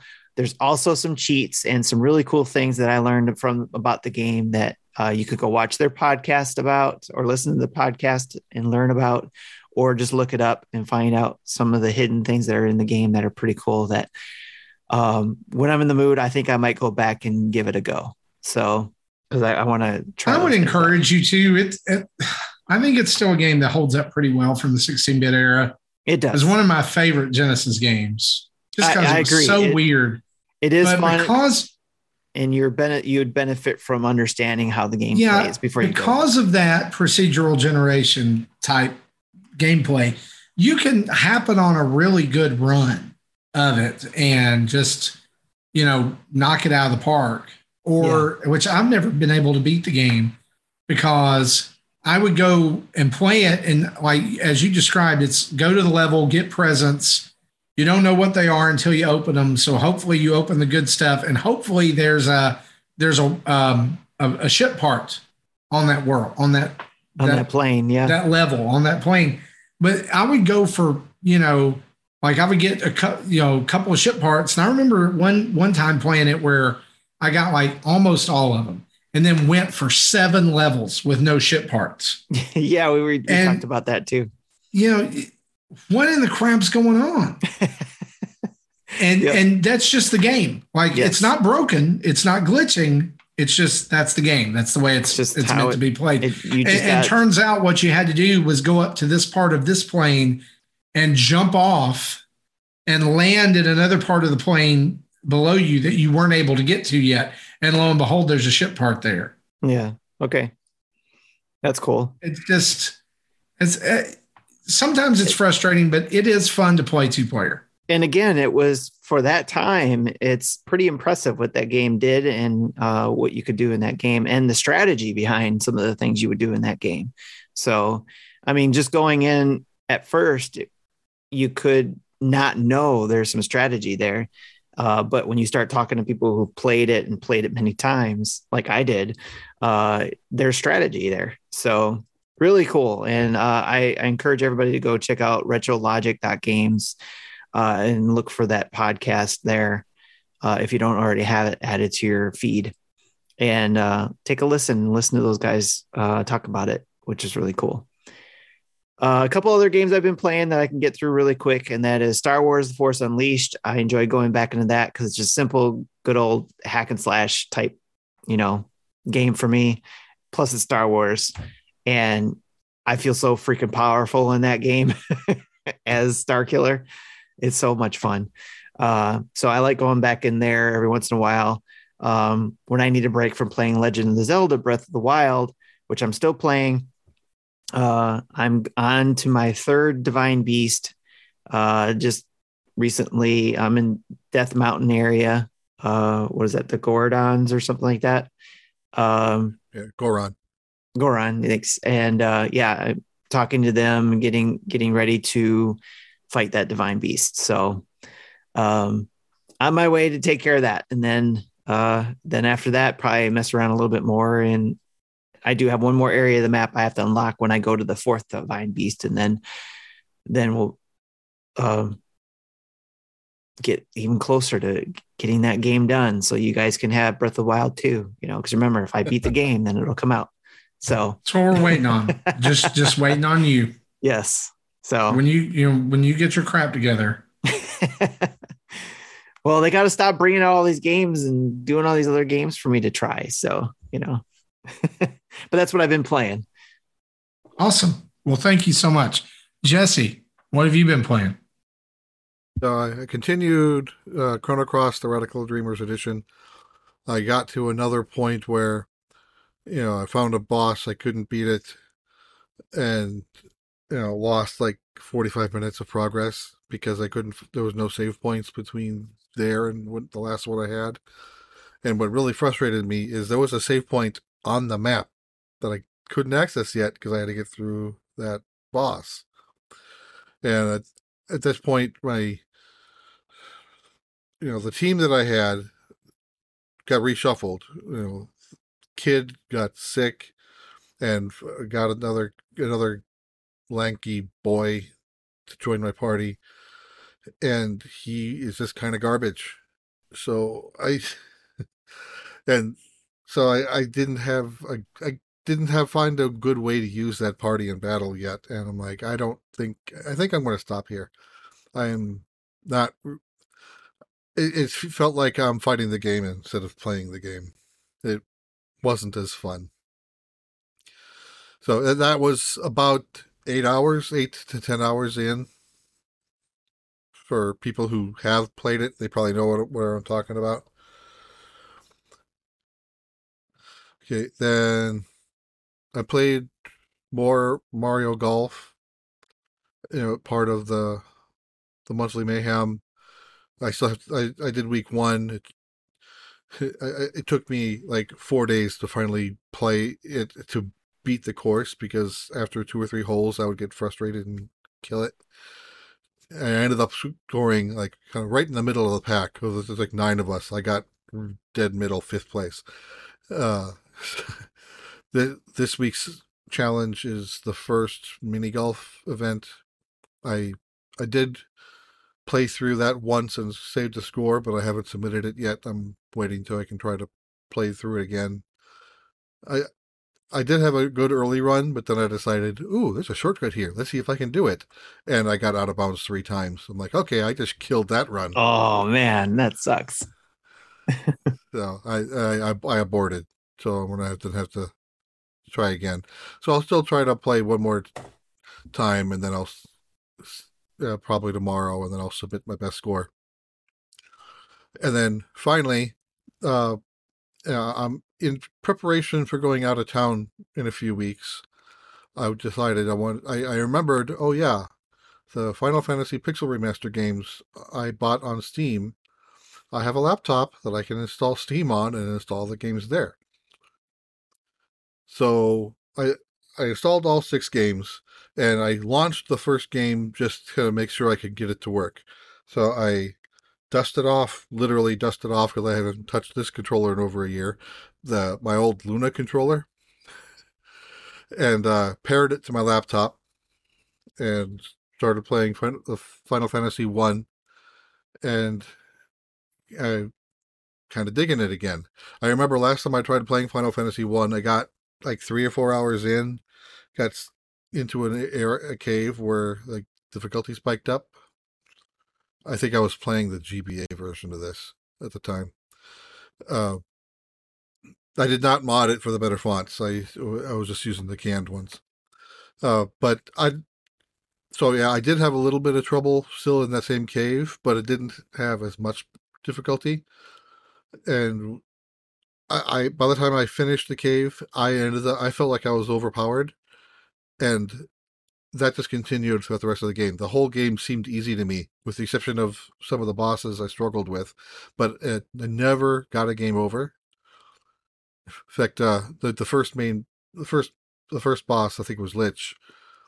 I did my normal plan to do damage to it. It then did like magic damage to all my party, knocked 2 of them out, leaving like my magic user. It's the only 2 things that are standing. And so I said, okay, attack with it, because it's, my white mage doesn't have any attack spells, so all it can do is use its the wand physically. It did 2 damage.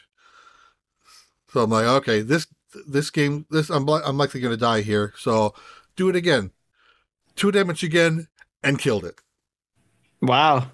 So I was 3 or 4 hit points away from killing it when it almost wiped my party.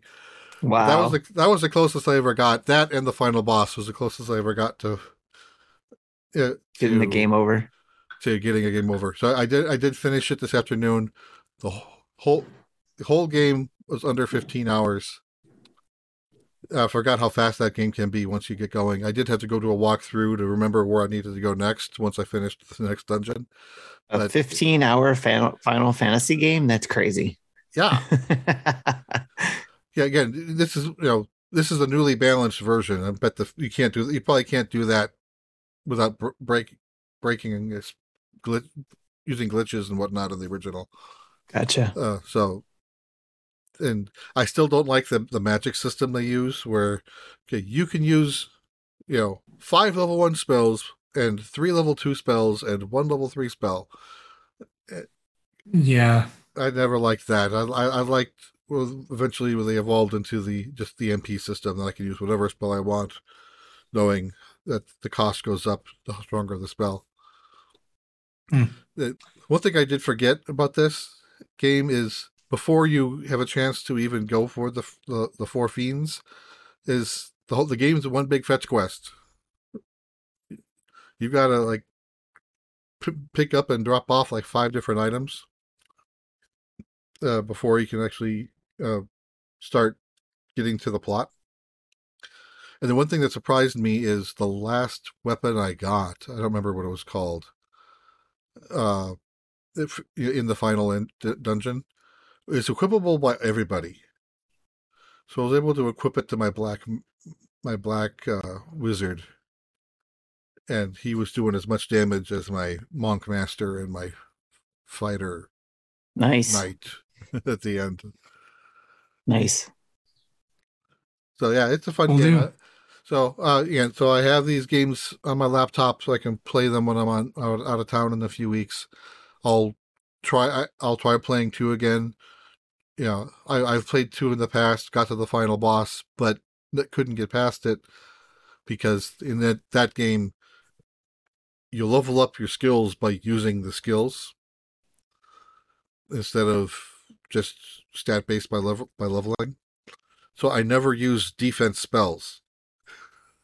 So my defense spells were still level 1 at the final boss, and I would do damage to the final boss, and then that boss would do 1 big attack on my party. Wouldn't kill the party, but that attack is a drain. So he heals himself for the damage that he caused me. Okay.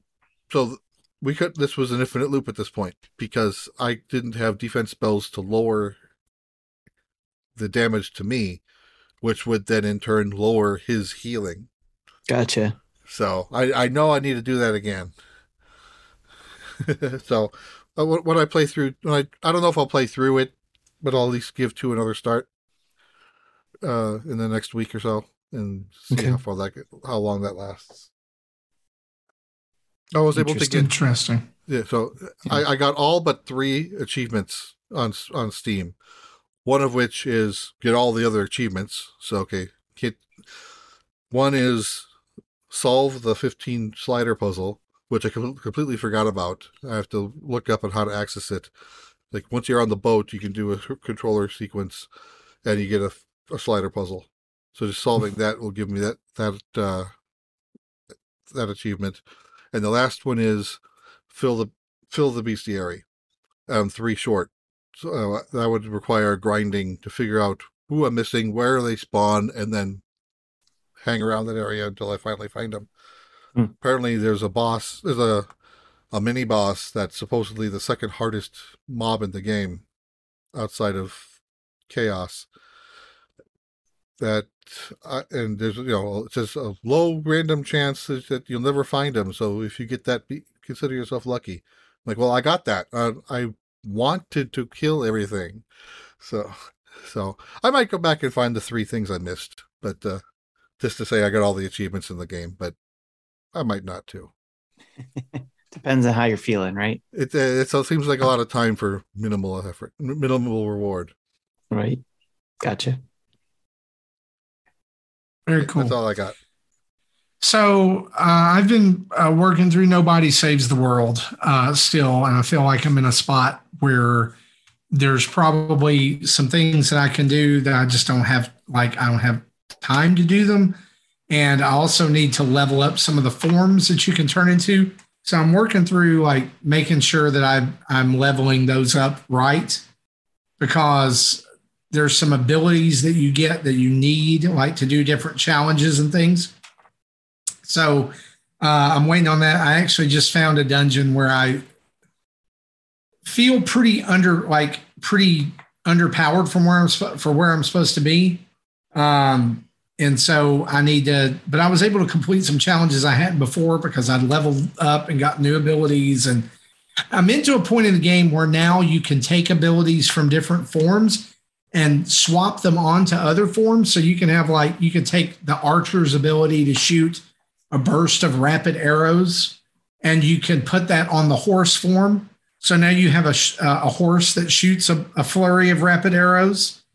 And that's cool. There's this weird thing. So like, if you've ever played Guacamelee, there's Drinkbox is big on this, like certain types of attacks cause certain types of damage. And you have to use these things to break the guard to then do this, right? So that has transferred over to Nobody Saves the World. Okay. So like there's like mobs, like you'll walk into a room of enemies and there's mobs of enemies there that like they're glowing teal, which means you have to break them with the sharp ability first, then be able to attack them. Well, that's great, but like switching between forms is real time. So like you're getting waylaid while you're trying to swap over to a form, and sometimes it's overwhelming. It's too much. I like this game. It's just I'm still learning the system of it. Okay. It's kind of like Guacamelee and Diablo had a baby, and it's not bad. Yeah. It's kind of got a dent in its head, and everybody kind of feels sorry. It's kind of like, look at this cute baby, and they're like, oh yeah, it's cute. Interesting. Hopefully, that's interesting to hear your. It comes out. I'm hoping that on it. My opinion changes because I do like the game. I think it's genuinely good. I just need to learn how to play it better. Okay. The other game that I'm playing, which we have a video up right now on our YouTube channel is a game that is so unlike me it's Cat Cafe Manager. Which I remember this is a game about you moving to a town where your grandma used to live and lived her secret life of managing a cat cafe that has been destroyed, and you have to rebuild it as like part of her last wish. And so it's part Sims, part Stardew Valley, part weird cat lady tendencies. You can watch my playthrough. I played about 25 minutes of it as a let's play.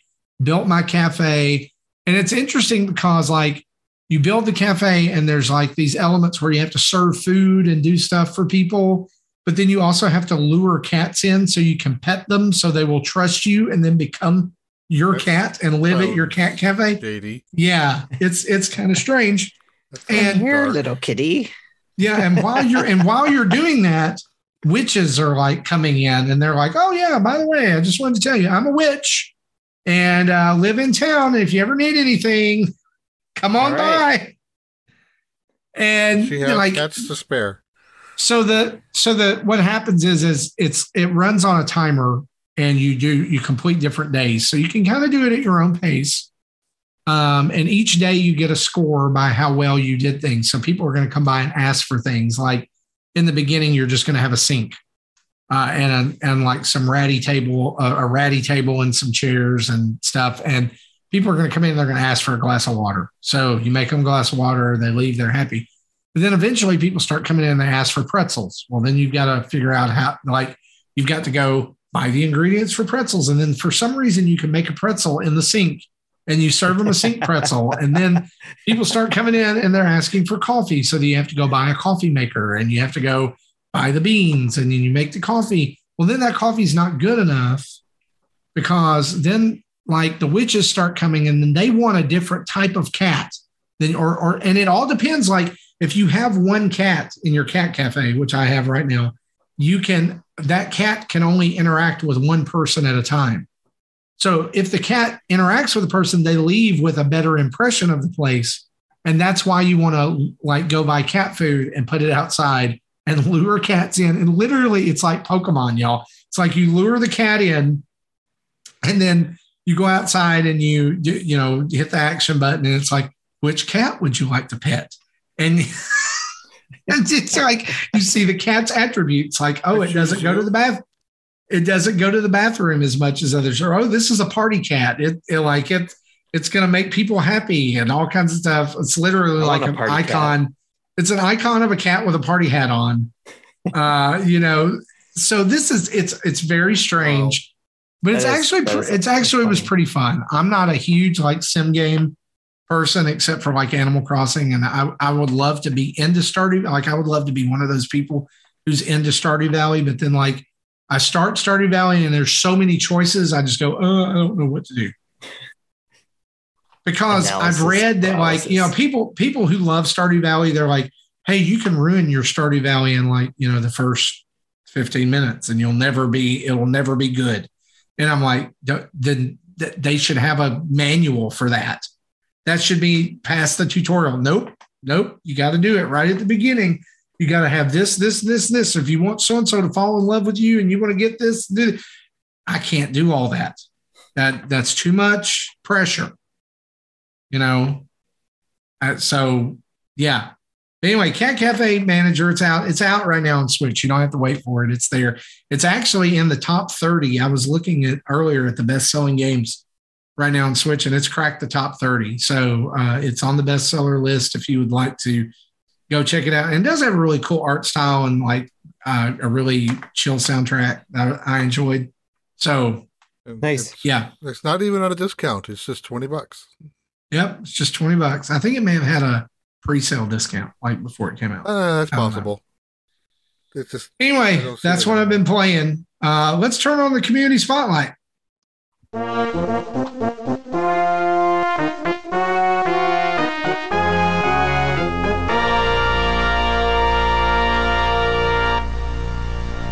All right. Before we dive into some questions and updates, Tim has a community request.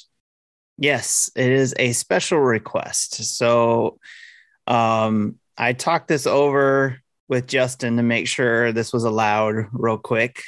So he's the only one that knows right now, but this is my request to the community. What I would like from the community, it's essentially what I'm looking for. And I'm just trying to put it out here. So I have, it's basically what I want to ask is for basically our faithful followers, listeners, subscribers, to submit a quick video, no more than 2 minutes long, sharing what brought you to the Nintendo Dads and why you're staying. So why am I doing this? It's basically what I want to do is put together all of the videos.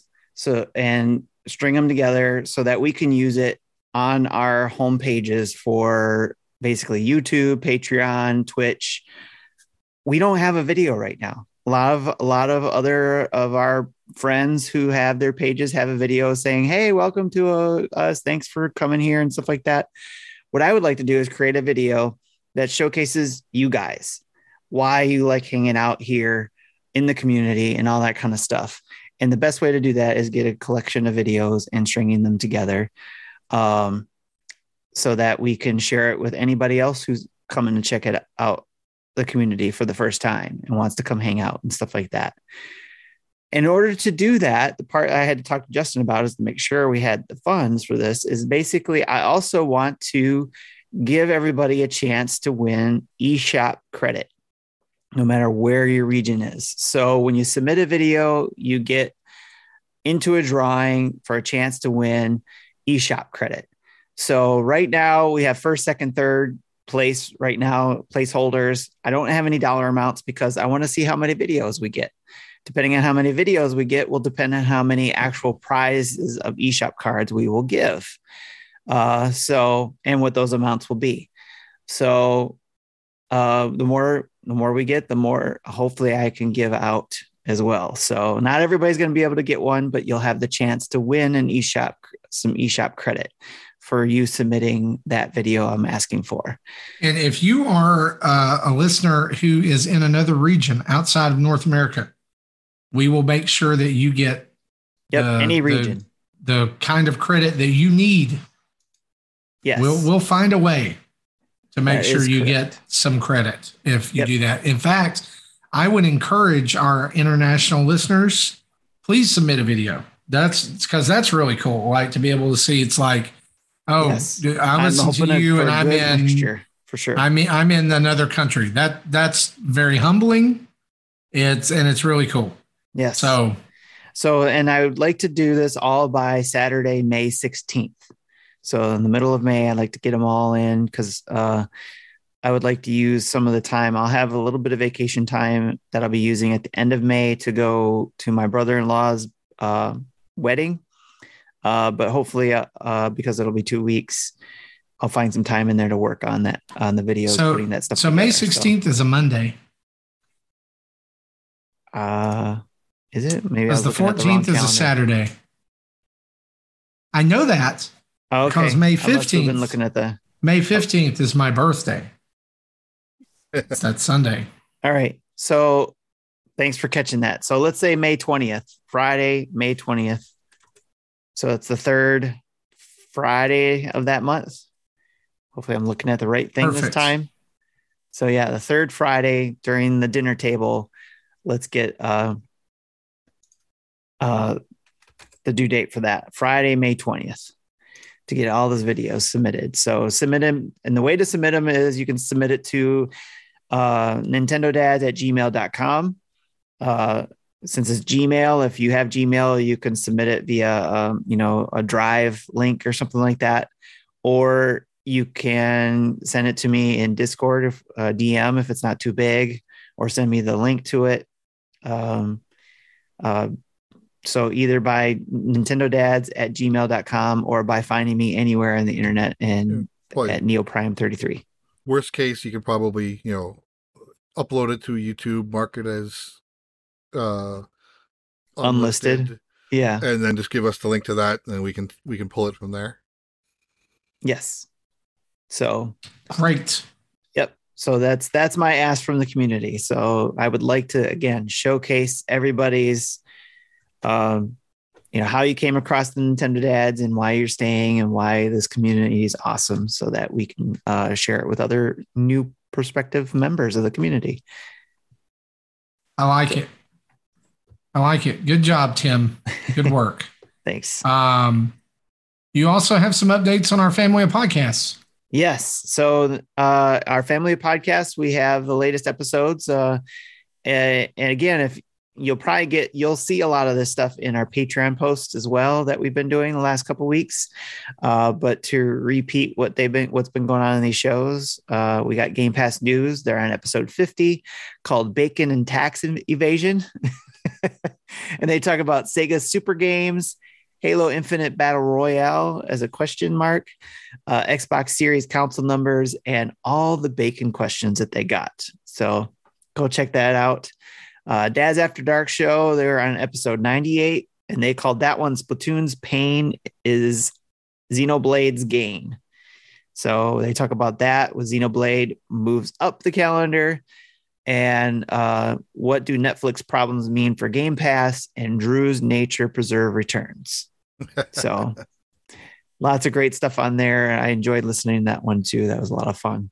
And then Retro Logic, episode 78, Controllers Part 2, where they talk about the results of their Controller Wars poll, which we discussed the top 4 last week, but they are discussing the winner on the show on this episode. The games they bought that the previous week, and have you ever sold a game after playing it for the first time? So lots of good retro discussion there. Let's go check out Retro Logic there. Again, at retrologic.games, where you can see all their feeds there. And that's what's going on. Why are we not Nintendo Dads .games? I don't think I knew that was an option. I didn't know that can anything be a suffix now for an internet URL? I think it was a little bit more expensive for the .games, because I think we looked at it at the time. It was a little bit more expensive. It can't be anything. There's still a limit, but what that limit is really expanded. There's like 50 different. I want to be like Marty.caffeine. Can I do that? Marty Estes.coffee. There is. Can I do that? There is limitations. It doesn't seem like it. I mean, it seems like now we can make any word. You know, we've had .tv, we've had .com, we've had there's specific categories that we've had .uk, .uk, we've had .games. I mean, what if I want, .lamp? I don't know. I'm just pulling like .twinkly lights. I don't know. Anyway, head over to our Twitter. That's at Nintendo Dads. And be sure that you have entered into our Gleamio account, or our Gleamio contest. We're giving away a copy of Nintendo Switch Sports. And you have just a very limited amount of time to go over there and do that. All you have to do is click and do some things and jump through some hoops, and you too could win a free, that's FREE, not THREE, a free copy of Nintendo Switch Sports, which means even if it sucks, you got it for free. And it doesn't matter if it's free, right? Yep. It's kind of like a steak. Pay for the DLC that comes out. It's kind of like a steak. If you give me a free steak and the steak sucks, it's still steak, right? Still a free meal. Steak. As long as I don't get like salmonella and die from food poisoning. That's right. Let's get into some questions for our community.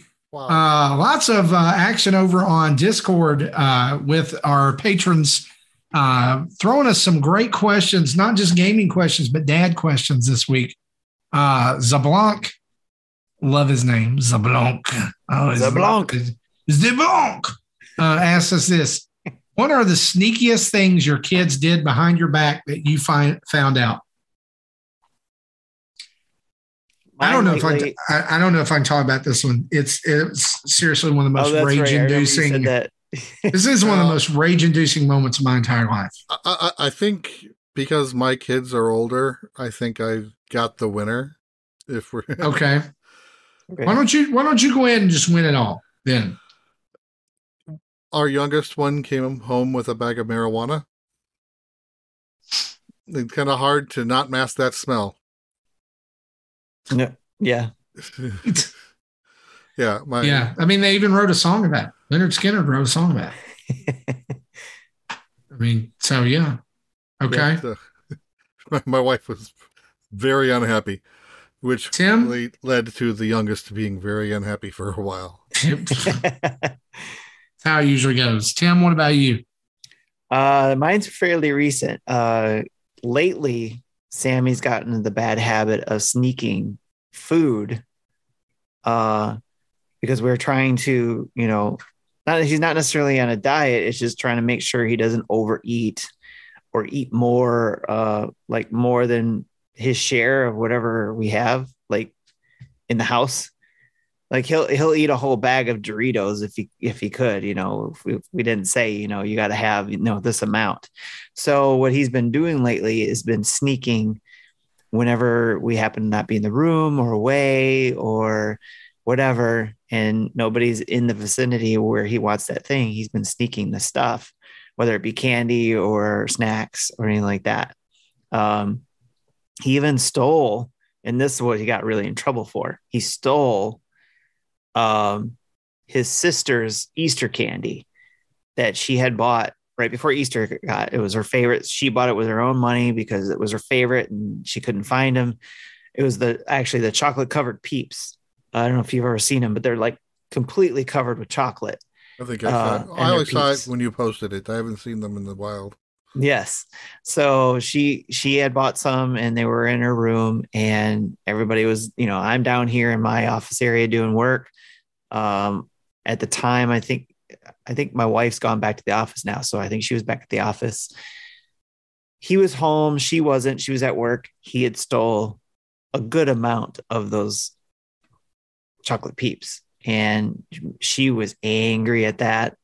And he learned a valuable lesson because of that. So of stealing. And I had to equate it to that. It was stealing. So yeah, that was the sneakiest thing. I don't know if it's really sneaking because he got caught, but that's a lot of times he's sneaking, and we find wrappers in the trash, out of his room. He's trying to be sneaky or whatever. So we try not to call out how we caught him, so he doesn't learn from that and try to be sneakier. But yeah, that's what he's been doing lately as far as sneaky stuff. So mine, I think I've referenced here on the show before, but this was during the early days of the pandemic when tensions were really high, and like a win was a win. Like if you needed a win, like it was really just hard to feel like you'd gotten a win. Especially I was working super long hours and doing a ton of stuff here at the office and juggling stuff.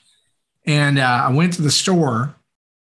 And while I was there at the store, I found a pint container of Nestle ready-to-eat cookie dough, they were like safe-to-eat cookie dough, right? And I was like, this is a win.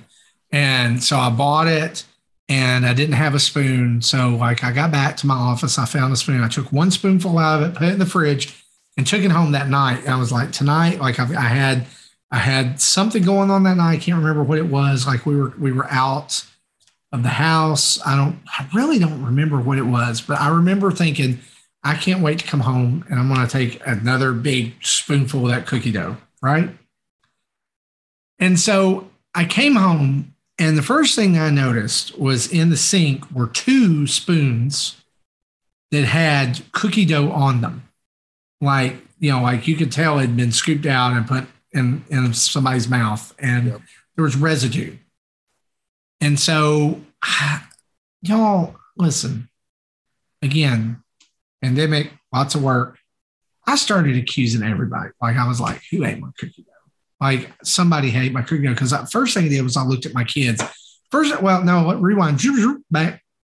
First thing I did was open the fridge. And the cookie dough, which had been a pint, had like 1 spoonful left in it. Oof. And I was like, oh my gosh, who is eating my cookie dough?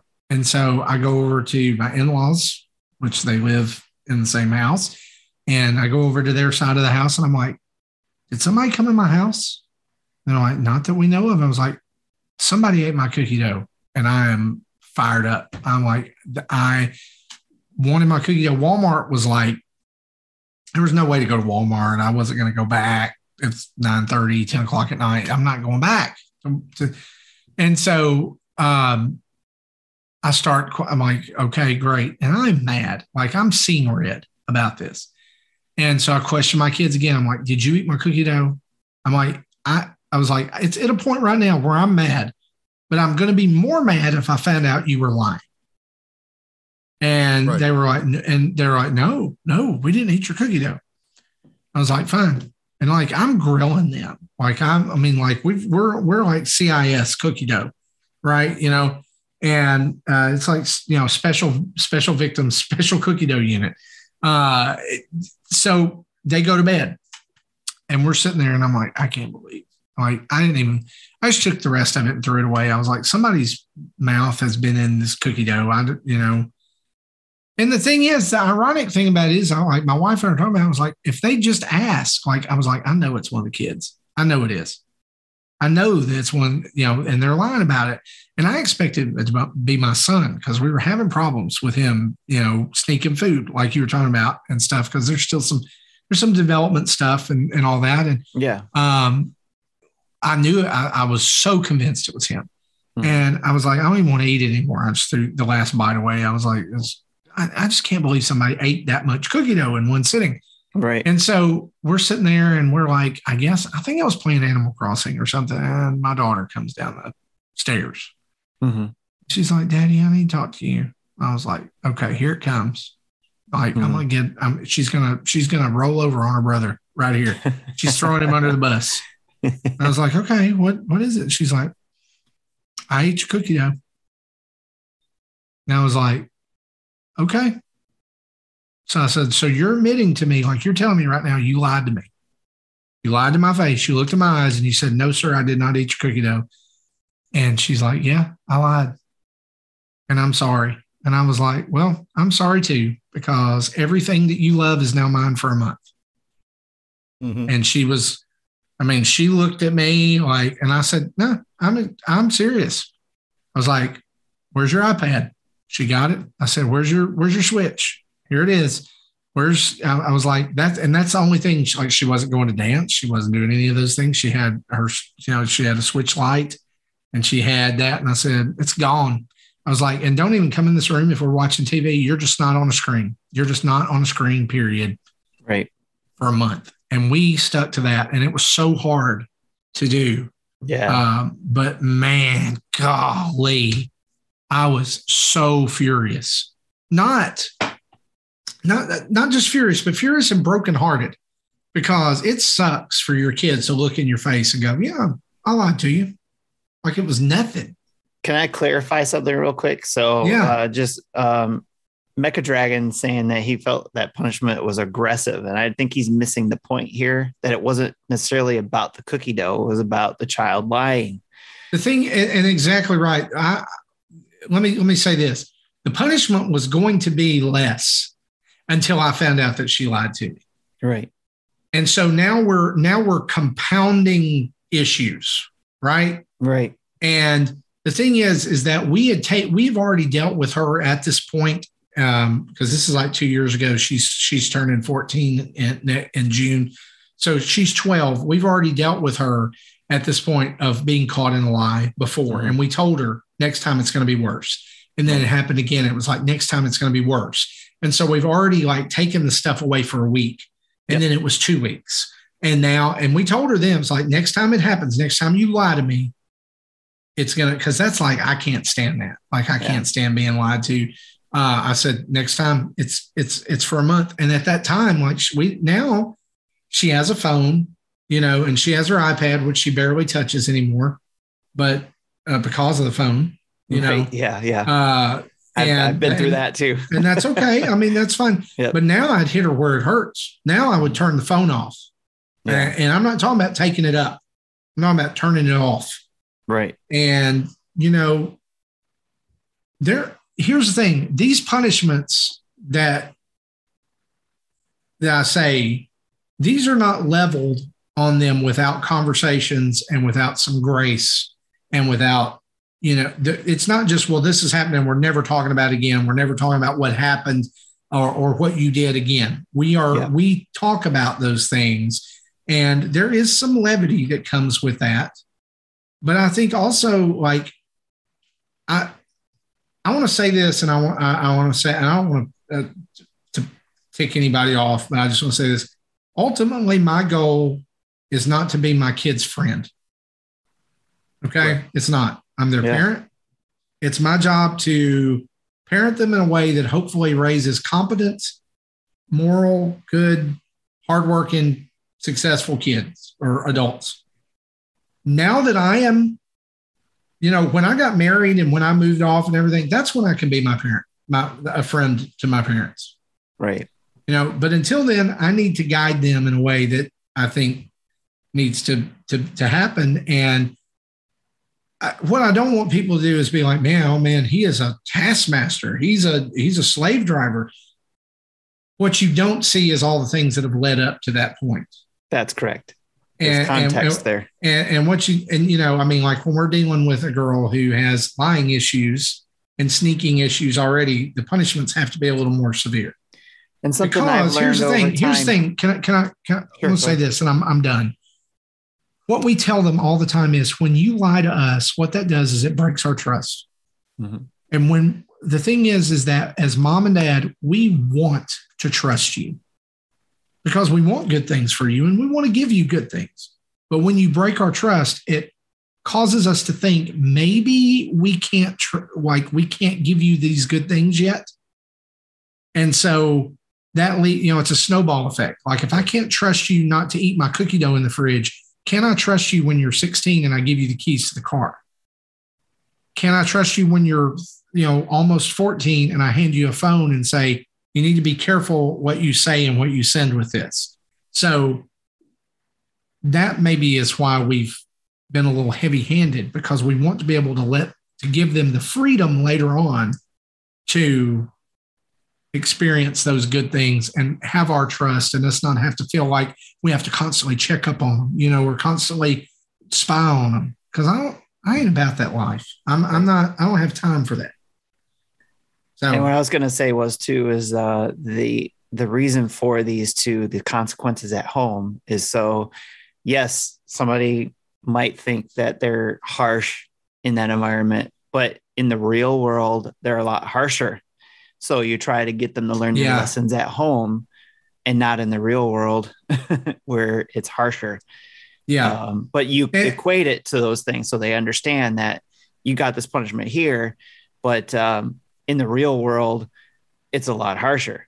And you tell them what happens and all that kind of stuff. Like the stealing I was talking about with Sam, I had to equate that to that level. Like, look, you got in trouble. This is the consequences for your actions here at home. In the real world, if you stole something, you go to jail, or there's worse consequences, or you do community service or something like that, So we want to head. I mean, that's worst case scenario, and we want to head that off at the pass. Yeah, so that's why we have consequences at home. Mainly, what I want to do is you got your TV time taken away. Yeah. Compared to you're going to jail if you stole it out in the real world. Yeah. I mean, like everything taken away. Yeah. I mean, then that's what it comes down to is like, we have done everything else we could think to do. So now we're going to take the thing that you enjoy the most, which is your iPad, and we're going to remove that for a time. And, ultimately here's the thing. Punishment is meant to cause a discomfort, which leads to a thought process about why am I where I am? Right. Does that make sense? Yeah. And we have not, and I mean, I grew up being spanked and, that kind of, and thankfully it didn't last far past, like 6, 7. They didn't with our kids either. I mean, we would pop their hand if they were reaching for something they didn't need to every now and then, but we never felt like we had to really discipline our kids that way. What's been more effective than anything has been, talking to them. Like my son to this day, I think still, and I'm going to say this because he watches the show. I love my son. But I think that the worst thing that I can do for him right now is to look at him and say, I'm disappointed in you. Right. And I'm not. Like, that doesn't happen very often. I'm very proud of my son. I'm very proud of my daughter. But, and they know that. I hope they know that. Right. But the issue is that when you do something that I've asked you multiple times to not do, that's extremely disappointing, because not only does it make me feel like I'm not a good parent, But it also makes me think, okay, what's wrong here? Where are we not connecting? There's a deeper issue. So, Yep. That's probably way more than anybody wanted out of that. But hey, we're Nintendo dads, Right. Yeah. right? No, We talk and about dad. And just to the last little comment here is like, we're not expecting everybody to agree with what we're doing as parents either. It's just how we're sharing what we do. We know everybody does things differently. We know we're not perfect as parents. Oh no. But we're doing the best we can too. So please, Lord, we all learn from each other. I would say look at my life and follow and see the mistakes and go in the opposite direction. Right. So honestly, we chat about this too, so that we can chat about it and, absolutely understand and what other parents do and either learn from that, whether you think you agree with it or not, so yeah, you could say, yeah, I agree with that. I'm going to do that. Or I don't agree with it. I'm going to do something different. And then maybe you come up with something better. Who knows? Absolutely. So, but that's absolutely. And a lot of people like it when we talk about this stuff. I would say too that if anybody's listening, they want to chat about any of this, like, hey, I'm going through something similar, or reach out to us like on our social media. Come to the dinner tables. Come to the dinner table, send us a direct message, anything like that. We'd be happy to talk to you. Yes. Shy Guys asked us this. He says, this is kind of a two-part question. He says, I feel like 90s me, who was geeking out over 16-bit gaming, would have an excitement stroke over today's gaming world. Think of all the big and little touches that have come along: online gaming, auto saves, the ability to put a system into sleep mode and resume, screenshots, clips, streaming, instant digital purchases, advancements with controllers, all the masterpieces released over the years, the music, major leaps in graphics, widescreen, gaming being more accepted. List goes on and on and on and on. Here's question number one. What would your 10-year-old self think of today's gaming world? I would be mind blown, literally, because when I was 10, this is still pre-NES. The Famicom's out in Japan, but NES hasn't released yet in North America. So my gaming knowledge at this point is in television and Atari. Wow. Yeah. When I was 10, it was 1985.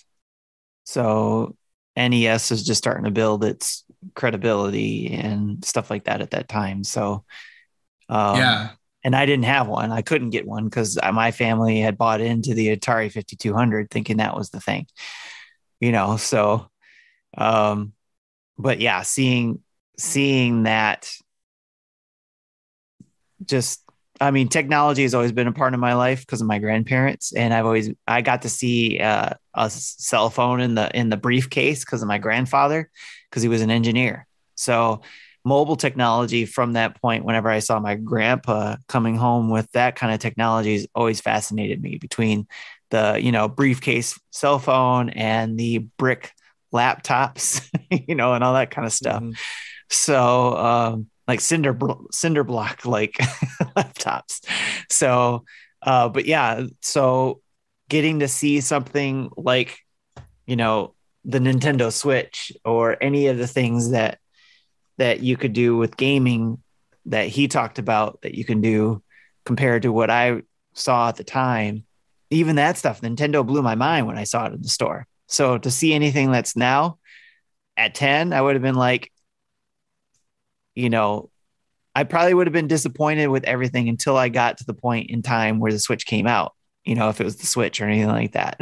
So I'm glad I wasn't showing this stuff at 10 years old, and knowing what the future was, because I would have been disappointed with everything that would have come out by the time the actual thing came out. You know what I mean? Yeah. So at 10 years old, turning 10 in 1990, I was about about a year removed from getting the Game Boy for the first time. And so if you told me that we'd go from Super Mario Land portable to Super Mario Odyssey portable, but then possibly also being able to go back and play all of the NES games and maybe one day Super Mario Land on a portable that didn't take 4 AA batteries. I mean, I killed so many Duracell batteries. And like I had the wall charger, the power pack and all of that. And just an NES and that. If you told me one day all of that would fit on a Switch, that would have, you know, a 5-6 hour battery life off one chart, and it's rechargeable. You know, I'm like Jesse, mind blown. Yes. And I came into video gaming late. I mean, I came in 1988. Previously, it was just arcade stuff. So, and then if I knew what was just around the corner, you know, 92, the Super Nintendo, Sega Genesis, TurboGrafx 16, and then on and on and on from there. I don't think there's any, like, I love thinking about this because I don't think there's any way that like a 10-year-old in that day could comprehend it, because this is things that these companies were dreaming of and saying, I wish we could. Yeah. But like even this, like the concept of the Switch and 3D gaming and all kinds of things, like being the proliferation of that, haven't even been thought of yet. Well, I'm sure though, I remember dreaming as a kid a lot of things, especially like when the Game Boy came out and all that kind of stuff.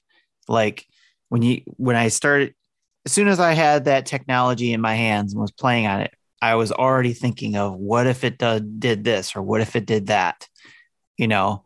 So not to the extent of what we have today, but obviously just, you know, what if, you know, what if it had color and I didn't have to have a flashlight on it in order to see it, you know, just that kind of stuff. You know, you start thinking of what if it has this or that, or what if I could just take my Super Nintendo cartridge and plug it into a Game Boy type device, you know, and play that on the go. I absolutely had thoughts like that. I know, because my friends and I would talk about that kind of stuff. And your just Game Boy game into a Super Nintendo and play. Right. Well, that didn't happen yet right away when we were talking about that yet. But that did happen. That blew my mind. Being able to play your Game Boy game at home and then being able to play it on the go. That was pretty cool, you know, or your Game Boy Advance games, you know, being able to play that in your GameCube. Even though it was much later and I was an adult, that was still pretty cool to me. So, always thinking like we do that now with the Switch, you know, it's like, this is cool, but what if it did this? What if it did that? And all that kind of stuff, you know? So, yeah, definitely. Really cool. Here's the second part of the question. It is, however, daily, there's tons of negativity and complaints related to gaming.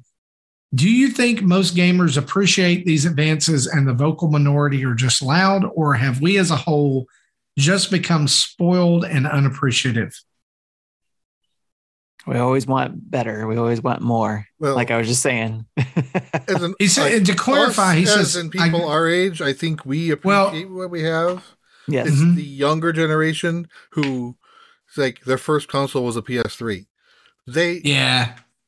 There's little innovation between ragamuffins and now. And so, like, unless someone sits them down with, hey, this is what the gaming was like in the 80s. Right. They have no appreciation of it to be able to appreciate. Yeah, I think that like Jesse, especially you, I mean, because you say, you know, you were in the Atari and era and things like that, like to see the massive leap, and even like someone who came along during the NES era, and that was the first thing, like to see the massive leap, like from the NES to the Super Nintendo and then to the Nintendo 64, like to see gaming transform so fast and so quick. Yes, was pretty magical looking back on it. Like, and honestly, I don't think we'll ever see that rapid pace of innovation ever again. Because we kind of reached like a gradual. Well, we start getting the holodeck, you know. Oh yeah. Right. Well, here, think about it this way. You know, 15 years ago today, we were playing on Wii, and PS3 just came out, and Xbox 360 has been out for a year. Then you take, say, when Super Nintendo launched in 91, 15 years back from that, 1976. You have Pong Arcade. Right, yeah. So 15 years doesn't mean the same in advancement as it did before. Wow. Yeah. And You're real right. quick, shout out to Nintendo Pals for rating us, by the way. Thanks very much for you and your guests for rating us. That was pretty cool. Yeah. Fantastic question. He also Shy Guy has another question here. This is a little bit more non-gaming, more podcasty. He says, I understand using self-depreciating humor or self-deprecating humor for laughs and to show you don't take yourself too seriously. I use it in my classroom all the time. However, what's your real take on either your own personal progress or the show's progress over the years? Do you recognize your own growth as content creators? Do you have pride in your work? And then he puts in parentheses, I hope so. It's deserved. Thank you very much for that. I would say this is a question we probably need Justin on for, but yeah, this is a little navel gazing here. But I would say for me, like if I go back and listen to those early episodes of me being on the show, like, yeah, I would never have thought that, like, you know, hey, Marty, take show lead. I'd be like, oh, I don't know. That's where I'm at right now. I definitely didn't know. I will say this, like, I know more about streaming and video content creation because of Nintendo Dads than I did 4 years ago. And the things that I knew about OBS and streaming and everything actually saved us so much time as a church when we went to streaming only during the pandemic, because we had no clue what to do. And up until that time, it had been like me with my phone on Sunday morning in the sound booth on it with a $5 tripod from Five Below. Five Below, yeah. And like plugging a cord in from the soundboard and just doing it on Facebook. Mm-hmm. But now, like, because we were on Restream, because we were using OBS and I'd already done Extra Life and all kinds of stuff. Like, guys, the first time I ever tried to stream I'll tell you this, it was Snake Pass for the Switch. You remember Snake Pass? Oh, yeah. And it was like, I got this capture card, the Elgato HD6. I had no clue what I was doing, was trying to stream on a MacBook Air. It was awful. It's terrible. But you have to start somewhere. And yeah, I do see growth. I think that I'm really proud of where we are. I'm more than anything, I'm proud of the relationships that we've been able to build with other content creators and with our patrons because of Nintendo Dads. That's the thing I'm most proud about. I agree, especially because of the mentality you could have, the competitive mentality we could have as Nintendo Dads, or even before I got here on the front end. The mentality has always been, partnering up. There's always been a joke, with the Mega Dads and all that kind of stuff about, that kind of the competitive stuff there, but really there isn't. And it's a lot of fun to see that there, and it spread out amongst the communities, saying, hey, look, we can be friends, even though we're talking about the same content, we all do it differently. So the growth there, not saying it's because of the Nintendo Dads. I think it's just the Nintendo Dads were a part of that, the growth of just being able to share with each other and communicate with others and all that fun stuff. So that's where I see a lot of the growth there. So, and the knowledge too, like, especially when I sit back and had the privilege of being in the pre-show, post-show, when guests have been on, like the Nintendo Pals, when they've been on, when they were first starting out and they were guests on the show, the knowledge that you guys provided to them because of your history is awesome to me, so it's like to be able to see that, or to be able to see that where, Jesse, Justin, and Marty and whoever else might be on is sharing that knowledge of the things that you've learned, so that they don't have to make the same mistakes and can go out and do it better than the Nintendo Dads ever did, and then they can go on and pass on the knowledge to the next group of people who want to do podcasting. So, and in turn, we learn stuff still too. So, yeah. And as for,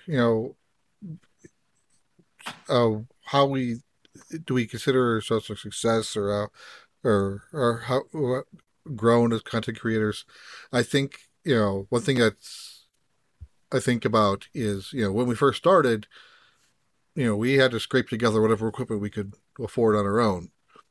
Then we got a community, we started the Patreon, and we're able to use that fund to improve our own equipment. So, like, I bought a mic. I think everyone's bought a mic at one point or another. Hell, I bought a motherboard for this computer because the first one I installed it fried, and I'm one of those recordings. We kind of need a computer that is able to do what it needs to do. So, and the Stream Deck, capture cards, all this stuff has been, all the crowdfunding has helped us improve our equipment, which in turn gives us better content to go back to give back to you. Right. So exactly. Yeah. And look, about the whole competition thing, you don't have to be around here long enough to know that we're just a sack full of idiots who just happen to do things right every now and then. So, the old saying is a broken watch is right 2 times a day. So, sometimes the success, I'm putting that in quotes for those of you who are audio listeners, the success you see is something we have just stumbled into. It's a happy accident. But I love that. I mean, that's why I love Thursday nights. They're long, makes for a long day, but I love doing this because I love connecting with people on the podcast and because of the podcast, but I also love you guys and being a part of the conversation. And I love the fact we jokingly say in my house, like I throw this around and like, the phrase, the number 3 Nintendo podcast in Canada. Because at one time, like Justin, like searched us and he's like, guys, we're number 3. And we're not, I don't know what we are now. We don't like, I'm not like some obsessive stat checker. I don't even know where to find that stuff. But I'm like, I'll just throw it around the house. Sometimes be like, my wife will ask me like, well, could you take in the trash? And I'm like, number 3 podcast in Canada, Nintendo podcast in Canada. I'm not taking out the trash. Right. It's just, and it's to poke fun because I mean, really at the end of the day, like, what does it mean to be number 1? Yeah. This is not our day job. I doubt it ever will be. It's just for fun. It's for fun. You understand? Yes. I know it's different in every region, but I just looked in iTunes. It's Nintendo. And in North America, we are 5th. Ooh. Number 5 on the list. Yep. Let's recognize our success and our growth. So ahead of us is NVC, Nintendo Power Podcast, All Things Nintendo, and Nintendo Power Cast. The latter, no immediate direct relation to Nintendo, unlike also, the second one is Nintendo's show. Also in front of us, a myriad of Nintendo podcasts that probably pop up on somebody else's device when they search for us. But anyway, yeah. Gandalf 1937 asks us this. He says, what have you learned about yourself as a gamer as you get older and your kids get older? Ooh, that's a great question. Well, for me, things I like do not correlate to things my kids will like. And I have to live with that. They've got to live with it because I'm going to be buying games they don't care about. Mm-hmm. And, once we just kind of get used to, okay, we're going to be getting games that we don't, half of us won't like, but because the other half likes it. Yeah. Tim, what about you? This is a tough one because I've learned probably some hard facts. It may sound silly to some people, but I've learned that I'm just an okay gamer, and that's not a bad thing. Like I have fun, and I put this on the bingo card. I suck at games. We put it. Yeah, it's like I play games and have fun. When it comes to multiplayer, I've tried to be competitive in it, but there was a point when I was younger where I would get mad and I wasn't having fun, like when trying to play multiplayer and just get totally beat and all that kind of stuff and just sucking at multiplayer. And it could be as simple as Mario Kart, So I've learned that I'm an okay gamer, but I'm having fun with it. I'm not as good as, say, Sean, we see in the Discord, he's just destroying Metroid Dread. Insane. He's just destroying that. Where again, I've never finished the game. I didn't get past the first 2 or 3 hours. Right. Or you got, like Drew, who does the golf, and Hambo and Johnny, who do really good at the golf games, right? Everybody's got their niche games. I don't have any of those. I don't think. It's like, I mean, I have my favorites. Yeah. And like Metroid Dread for me was a battle. If anybody remembers, like everybody's finishing within, 12 hours or less. Mine was 16 hours, so, but I finished it, and it was a grind for me. And I just played a Final Fantasy in about that same time. Yeah. See? So, and obviously too, Legend of Zelda, Breath of the Wild. I've seen people who've gone through and beat the game in a month or whatever and stuff like that. And that's fun for them. That's great. For me, I've just played a little bit here and there over the 5 years. And then I've had the urge to play it and want to complete it, and made it part of the community thing, where everybody's kind of, cheering me on to finish it, which is awesome. So, but again, it goes back to whenever I stream it, makes me a little nervous because whenever I stream Legend of Zelda, I don't play as good as maybe some people can play it. Might get frustrated in watching me play it because I don't play as good. I don't get the timing down in the battles or the dodging or whatever you call it, the flurry hits and all that kind of stuff. So, but over time, I've learned that basically it's okay for me to be an okay gamer because I'm having fun with it. I'm having fun with the games on my own. And that's why I enjoy single player games more so than the multiplayer games. And then with the kids, they're getting older. They're in their teens. They like playing a lot of games on their own or playing the multiplayer games that I don't get to play, and they do well on it, so, so those are the things I've learned over time and can appreciate. So, and it's been tough to kind of, in one side, it's been tough to say that, I suck in a certain way, but like I said, I like, that's why I prefer to say I'm okay with games, but I have fun with it. But at the other side of it is I'm relieved that I've learned to feel that way about games, that I don't have to be fantastic at it and stuff like that. But great question. Absolutely. Yeah. I think for me, it's that I have to pick and choose what I'm going to spend my time on, because it's like this week, I only had time to play games like early in the morning before I left for work or late at night when I finally got home and got sat down. And I've had very little time.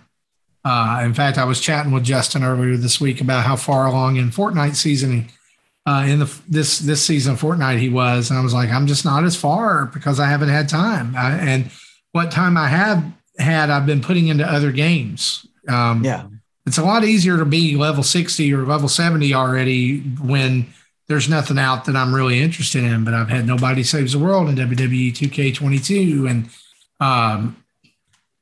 all kinds of Lego Star Wars and all kinds of other stuff. So I've been spending my gaming time there.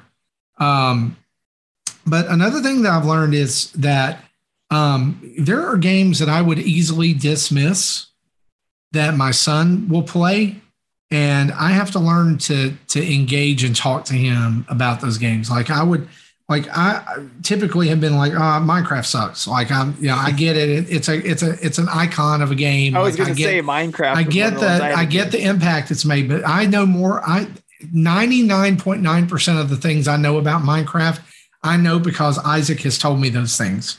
Yeah. And I've tried to remember them for him so that he and I can have conversations. And like we would even play Minecraft, and I was like, I can't. I would go to sleep in the middle of it. Like I would just be sitting there holding the controller. He's like, Dad, you're not doing anything. I'm like, yeah, because I'm asleep.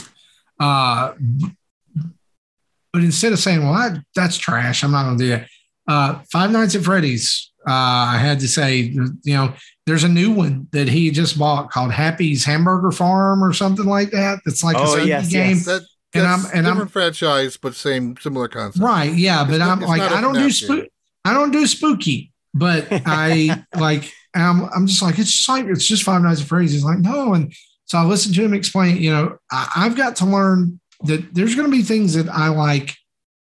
Like, I love retro platformers. Maybe he doesn't love those as much as I do. That's okay. The dude beat Mario Odyssey before I ever did. Like, it was like that. Yeah. There's other stuff that he takes to and he plays for hours and hours and hours on end. And that's okay. And it's okay for him to like those things. Now, if there's something offensive in it, obviously no. But I mean, he's the one that got me into Fortnite. And now he's kind of leaving it behind. And I kind of I find myself feeling sad because it's like, that's something we used to do together and we could talk about. And now he's moved on to like rhythm games. He loves this game called Friday Night Funkin'. Son plays that and like and I don't get it, but I'm glad he's awesome at it, y'all. Like I watched him play it and I'm like, I could never do that. Yeah. Like that's I'm proud of him, but I don't get it. I don't understand it. And because he plays this game and it just makes these sounds like and I'm like, this is not, what is this? Kids like it for the weird gameplay, but the game's got some weird lore going on, and that's what brings in the other people. I know. And it's just, the Mad Pats. Everything has to have lore now. Like, I don't need, like, it's a game where you push directions. It doesn't have to have lore. Yeah, the Happy Hamburger game's got some weird lore going on too. Trust me, I know. Chris HL94 asks us this: with Xbox, PlayStation, Stadia, and all expanding their cloud gaming subscription services, why hasn't someone tried to make a catch-all device that could play all cloud games? Not a PC, but a dedicated cloud game player. Would something like this make money? I have an answer with one word: licensing. Yeah. It'd be a nightmare. And how would you sort that out to all those companies? Like, are Xbox, PlayStation, Stadia, and Amazon, or Xbox, PlayStation, Google, and Amazon all going to get a cut of a game that would have just been on Luna or just been on Stadia? It would be one company like it is now. Like, I could see, like, for example, either Steam doing something like this, where they do a cloud gaming device, like they have for this Steam thing, or even like if Google Stadia did where they should be doing, but we're all afraid of them leaving it behind. They probably could have done something like this too, but it would just be that one company who supports like mainly the third parties, or if they have their own games, they could support that. I could see that being done. Now, I could see it being done. Because, and would it make money? It just depends on how well of a service is. And the thing that holds it back, though, is our infrastructure. I don't think we have the infrastructure for a company to make enough money for, like, say, 80 million devices out there to run in the cloud. Yes, you got your phones, but I mean, gaming like we know it today, not mobile gaming, but gaming like we play, I don't think would run as well unless we get a better 5G across everywhere that everybody can access, including people like Marty, where you can have. I'm just nodding because I just want something. I mean, with 5G was the thing that was promised to be able to bring everybody on the same. And let me tell you, so. AT&T's 5G sucks. I took a picture earlier. I was in a town of not very many, comparatively to wherever everybody else lives. I mean, Jackson, Tennessee is like a 70,000, 80,000. I had 5 full bars, 5G. Download speed, 6 megabit per second. Yeah. Yep. See, that's and what if you ask anybody who works at AT&T, they're like, yeah, our network's just going through some stuff. They're tinkering with it. Well, they're probably they're probably using the wide area that 5G allows, more area per tower, but they're probably purposely throttling the limit just because they can, and there's no competition. I'm sure. Yeah. I'm sure. I mean, there's Verizon and T-Mobile around here, but all of them suck at my house. It's that, again, it's the infrastructure. That's the only thing I think that would be holding something like that behind. So once we get that infrastructure, then we'll see companies slowly going into that. Like, for example, I think Nintendo Switch could eventually do it. Maybe the Switch 2, whatever that might be. A cellular Switch? We get more capabilities of using broadband to play cloud gaming on the go. Yeah.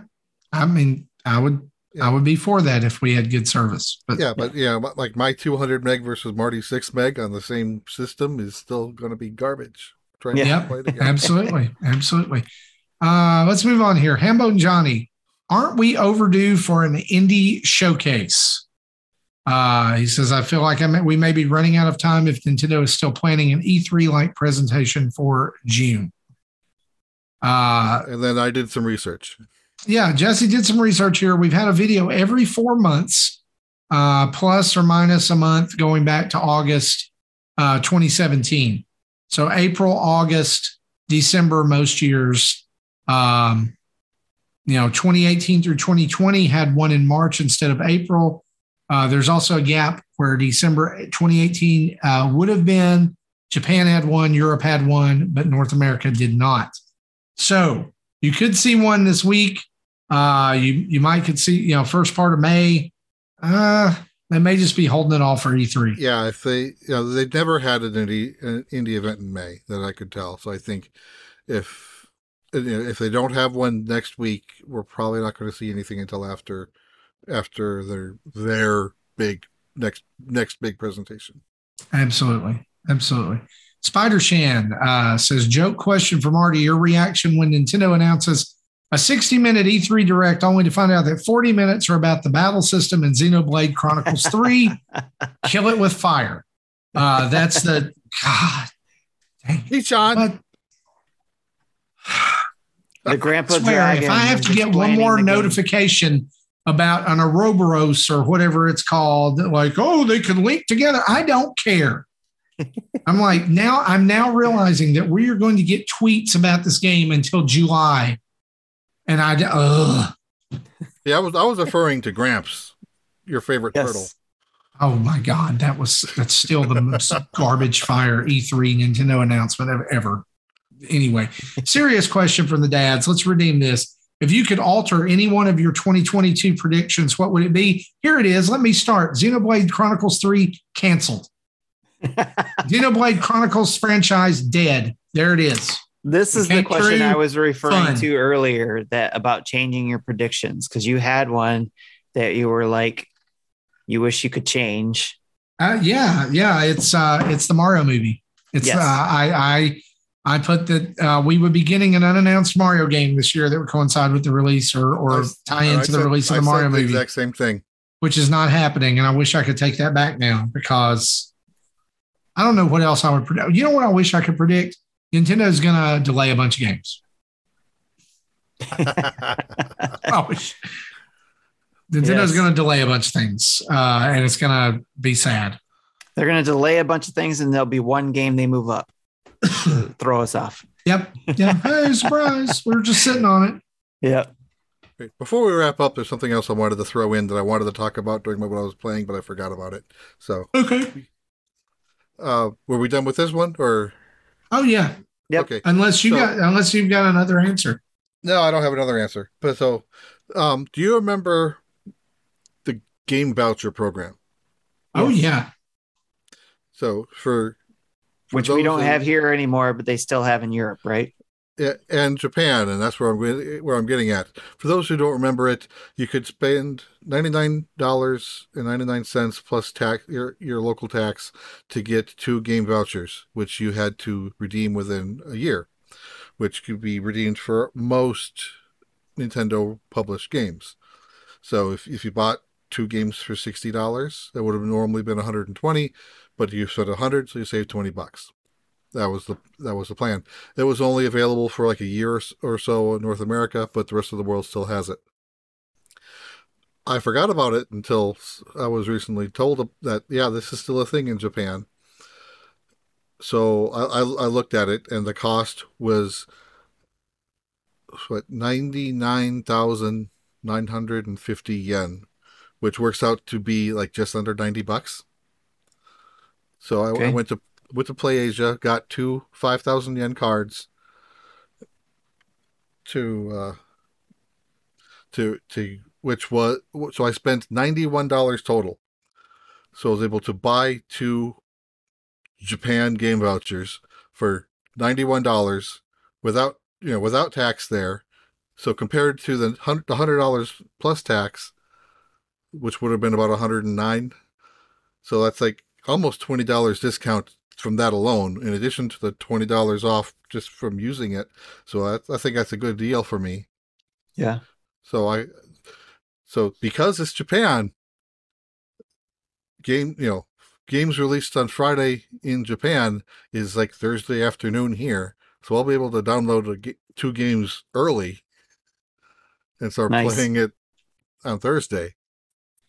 How to game the system with Jesse Waldeck.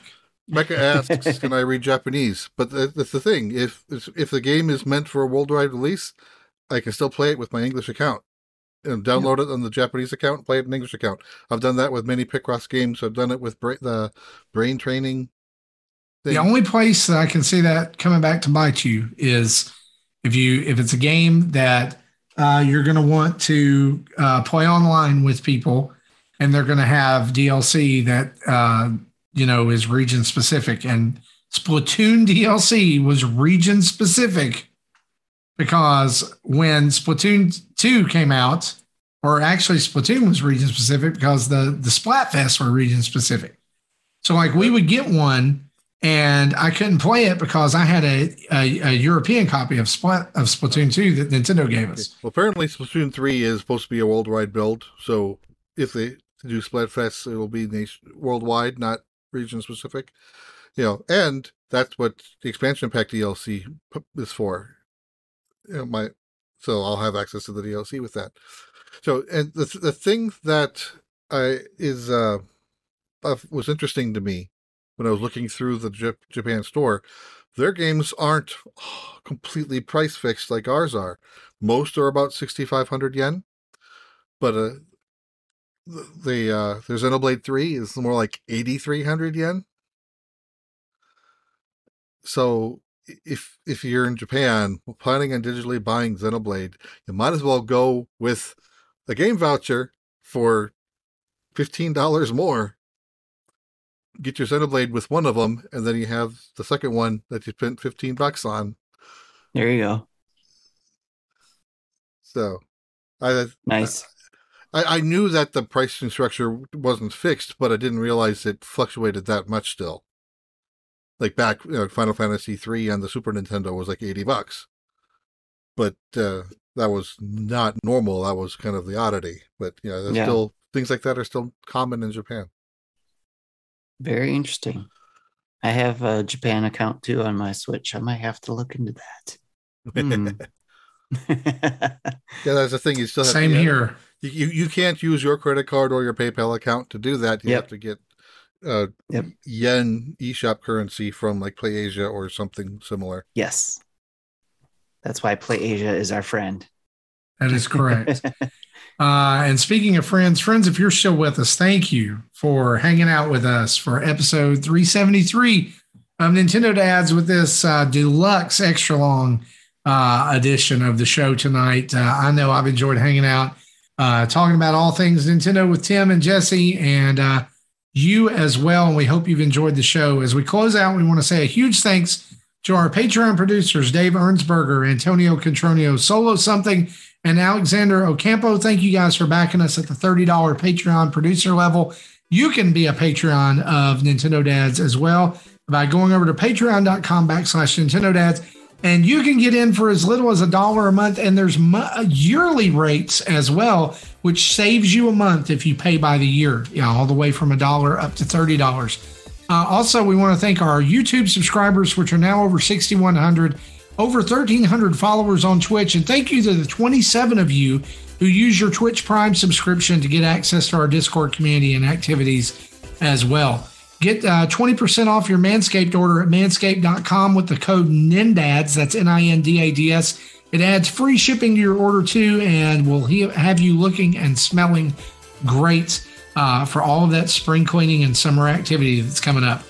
Be sure to check us out at nintendodads.org for all of our feeds. Extra Life, yeah, it's already we're already talking about it. It's going to happen. It's going to be epic this year too, by the way. You can head over there and find all the things Nintendo Dads you need to find. Email us at nintendodads@gmail.com or call in and leave a voicemail at 929-25-NDADS. That's 929-256-3237. Big thanks to OC Remix for the music used throughout the show. And a reminder, wherever you listen to us on your podcast app of choice, go back to that service, leave us a 5-star review, write some words about the show, tell us how good we're doing so other people can find the show and you spread the good news about all things Nintendo Dads. Guys, it's been a blast hanging out for episode 373. So for Tim, for Jesse, for myself, we'll see you next time. Bye-bye. Check you later, peeps.